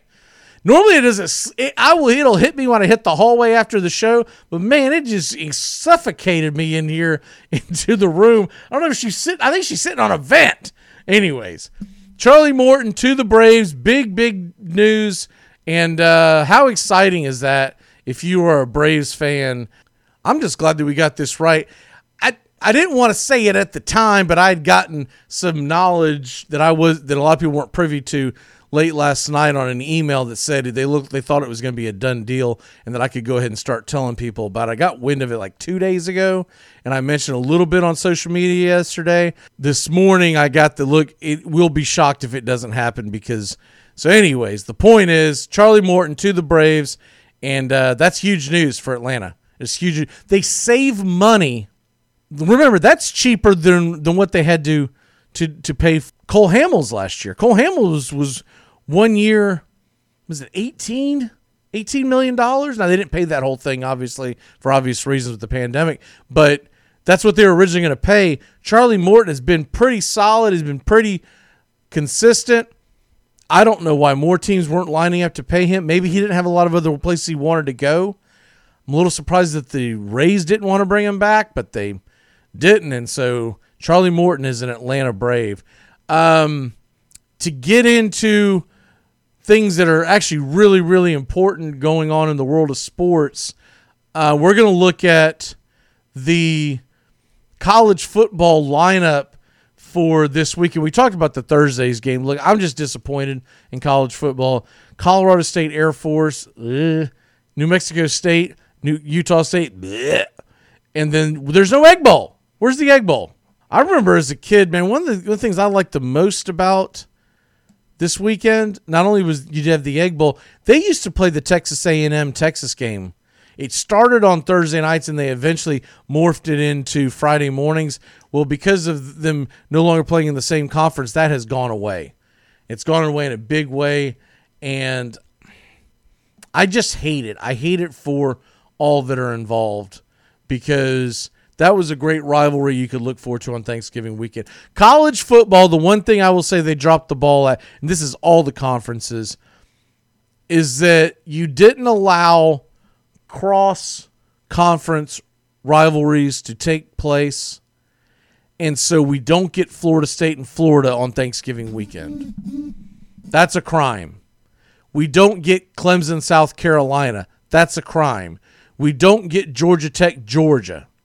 None of those games would I expect to be close. But it's the tradition of those games. And you get the hype. And even if you're the pull for the underdog, you get that 15 minutes before kickoff. You're like, you know, we can do this. And then reality kicks in and you get your ass handed to you. But still, the point is, you look forward to that. You really do. You look forward to things like that, and it was taken away because it's so dumb that they look. I get it, not playing the other stupid ones, but you should have made it available to play one cross. The SEC dropped the ball. They should have allowed one crossover game. The ACC allowed one non-conference game, but they when the SEC said they weren't going to do it and the Big Ten said they weren't going to do it, it put them in a pickle, and everyone ended up playing someone meaningless, right? Florida State played Jacksonville State. That game should have been Florida. So I know a lot of Florida State fans are like, no way, dude, because we wouldn't have won, and at least we got a W. I don't want to watch Florida State versus Jacksonville State in a season where you have limited number of games. I don't mind it in a 13-game season, 12-game season, and one of your games is a bobo. But when you are taking your season down to where there are no non-conference games except for one, that one non-conference game, someone should have played BYU, by the way, out of the ACC. Bad job by ACC. I don't think anyone wanted to play BYU. I don't think I gave my top five. I'll give it tomorrow with Sean. I think I started to, and then I got sidetracked. But spoiler alert, BYU's in my top five. And they're going to stay in my top five until someone knocks them out. Because it's not fair to BYU, as good as they've looked, to not have had the chance to play someone. The Pac-12 is not going to play BYU, by the way. They open that up and BYU fans get excited. They're just not going to do it. They're going to go, oh, well, game got canceled. We're not going to play this game. We don't want to play BYU. They're going to hand our ass to us. Friday games in college football, they're a little better, not much, but at least you do get one great game. Iowa State, Texas. That's the noon kickoff. That's exciting. That should be a really good game. That could be for all the marbles in the Big 12, or at least a slot to play in the Big 12 championship game. If you haven't watched Iowa State yet, they're a lot of fun. I highly suggest watching it. Notre Dame plays North Carolina that day too. I believe that's the 3:30 kickoff, so you're going to get a good doubleheader. I think the evening game, but it might be an afternoon game, is Stanford-Cal. That's a good rivalry game. I don't know if it's of that much of interest, but of course it always makes you think of the 1982 clash where the band is on the field, Oregon State, Oregon, the Civil War, that takes place Friday night. I believe it's 7 or 8 o'clock Eastern, so at least the whole world gets a chance to watch it. And Nebraska, Iowa is played mid-afternoon. Look, that game is probably not going to be close, but I will say this. Even with it not being close, I'm glad they're playing it because that is actually a traditional Friday afternoon game, Nebraska, Iowa. When I say traditional, I mean it's been in the last 20 years. You used to get Nebraska, Oklahoma. Man, I wish Nebraska would just go back to the Big 12. It would make the world right. If you have to even it out and give them a team, I don't know. Hell, give them Iowa State. That'd be a lot of fun. Put Iowa State and Iowa in the same division, same conference. Iowa State as a decent football program. Shoot, they might even give Wisconsin and Iowa a run for their money every year. You got to do something to spice up the Big Ten Western Division. It's boring. Saturday, we get Pittsburgh versus Clemson. That should be an interesting game because Clemson having the sour grapes that they have. We'll see if that bleeds into this week because that could be dangerous. You keep complaining about the game you didn't play and you're not focused on. Remember, Pittsburgh knocked off Clemson a couple of years ago. So it's not out of the realm of possibility. And Pittsburgh's got a decent football team. They've got a good, solid defense. They've got a senior quarterback who will probably play in the league. I don't know if he's going to be a star, but I could see Pritchett being in the league as a solid backup for years to come. And they've got a decent running game. All that spells trouble for a team that is looking in the rearview mirror of a game they didn't get a chance to play. They lose that game, it's a wrap, man. I think it'll be Miami Notre Dame in the ACC title game. Colorado Southern Cal is Saturday. That should be a lot of fun. The Iron Bowl is Saturday, so at least we get that, right? At least we get the Iron Bowl, so I'm excited for that. And then a couple of other games of interest. For you Florida State fans, they play Virginia Saturday night. Only a Florida State or Virginia fan are going to watch that. That's probably one of the most boring matchups you can come up with. But Florida State does have a decent chance of pulling off that victory, though Virginia's been playing better football the last few weeks.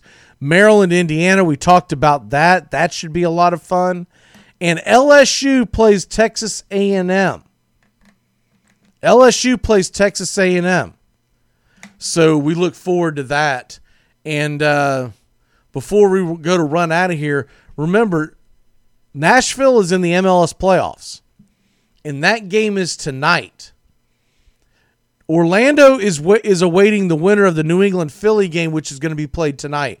The winners of these games are going to move on, and they won't play again until Sunday afternoon. Why? I don't know. Why the hell did you pick Sunday? What, you couldn't go Saturday or Monday? You're going to go up against the NFL? All right, whatever, bozos. But that is what they're doing, and I'm going to try to keep an eye on that Nashville game. I'm getting more and more to the MLS playoffs. By the way, we have a chance to talk about it because, well, we're going to run out of time again. Might touch on it tomorrow. But that incredible Orlando game, I watched the second half of that game on through the overtime. Incredible way for a playoff game to finish. If you missed it, there's probably a YouTube video out by now about it. It was an incredible, incredible game. Tonight, though, at 6 p.m. Eastern, you get Nashville, Toronto. 8 p.m., New England, Philly. Once again, Orlando plays the winner of that game.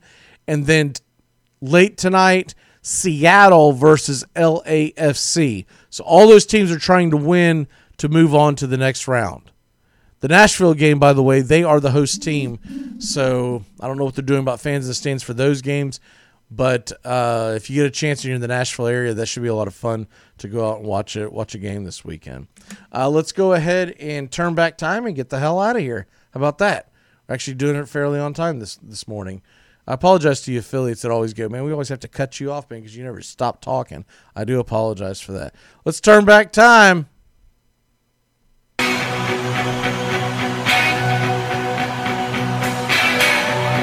I could turn back time, if I could find a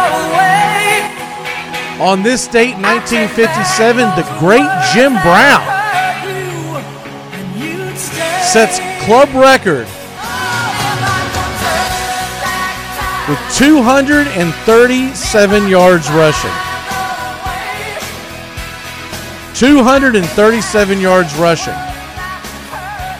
In those days and age, man, that's saying something. This date, 1960s, man, so that's been, 60 years ago? So the Jim Brown thing was 63 years ago. In this date, 1960, 60 years ago to the day, Wilt Chamberlain pulled down 55 rebounds in a game. 55 rebounds in a game. You'll never see someone get close to that. Maybe Tristan Thompson will do it for the Celtics this year. And also on this date, 1976, the great Joe Morgan wins his second straight NL MVP. Still one of the most underrated players in the history of sport. And in this date, 1982, one of my favorite all-time players, Cal Ripken Jr., is named the American League Rookie of the Year. He and Storm Davis and the Orioles would go on to win the World Series the following season. We were big Storm Davis fans back in the day because of him being from Jacksonville. If you wonder why I'm randomly mentioning Storm Davis. He was a good, solid pitcher in major leagues in the 80s. Solid pitcher. His stepbrother, Glenn Davis, was held to be reckoned with too. First baseman for the Astros. People don't remember him. They called him the Milkman because the Milkman always delivered. He was, you know what his swing reminds me of? Today's player. Imagine a DJ LeMahieu, but he played first base. That's what Glenn Davis' swing reminds me of. Birthdays. It's your birthday today. What does that mean? I guess I'll try to explain that on this day. It was the first time. Sorry, something weird with my speaker. Birthdays on this date. Still kick it. Is he really only 60 years old? No, okay, never mind. I saw the wrong. 82 years old today. He's 82? Oscar Robinson, the Big O. 82 years old today. I did not know he was from Charlotte, Tennessee. Of course, he was the Olympic gold medal in 1960. At the time, the Big O, in his heyday, people will still argue the Big O is the greatest of all time. You get someone in their 60s and 70s talking about basketball, they're going to talk about Oscar Robinson. I didn't get a chance to see him play, but I'm always well aware of him. Other birthdays today, throw a couple more at you and then we'll jump off of here.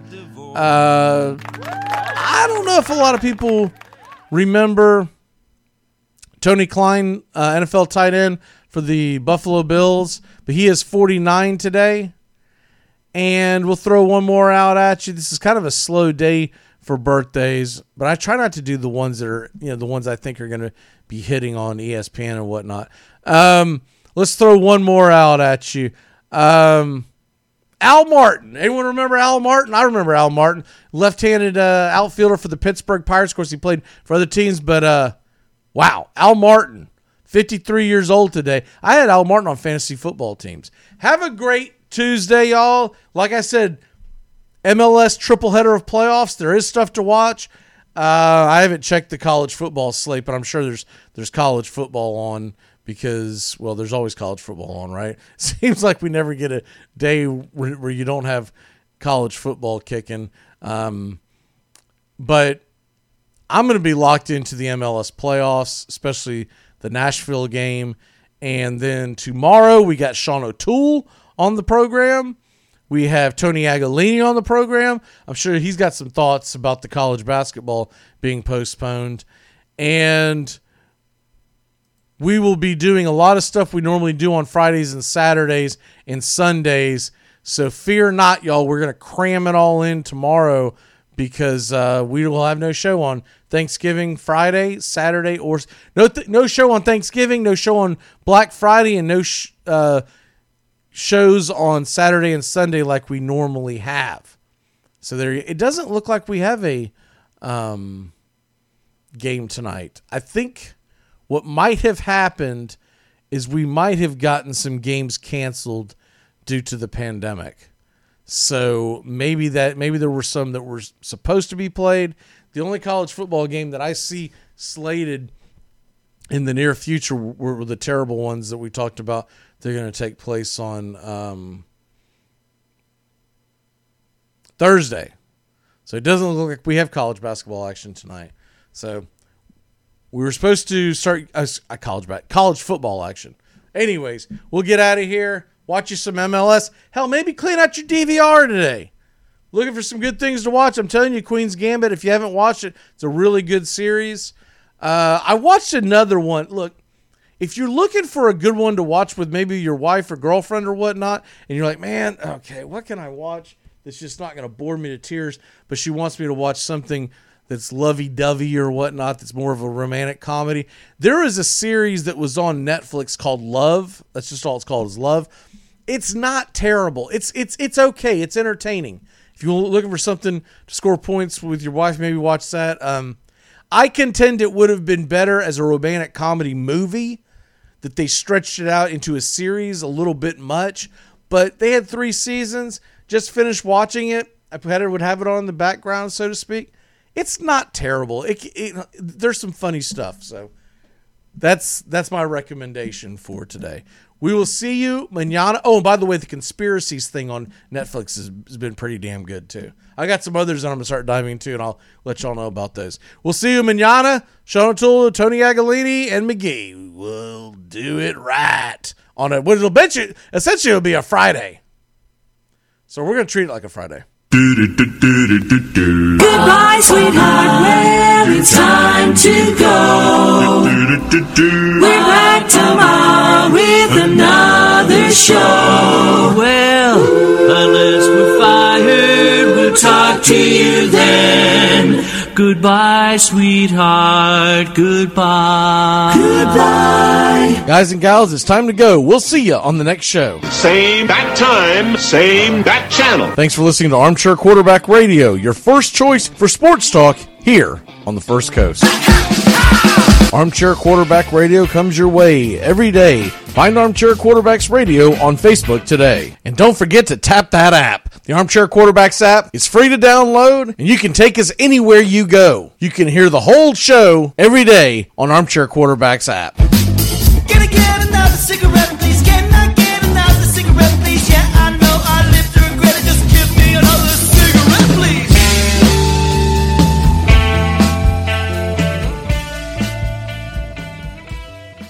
I kinda like that.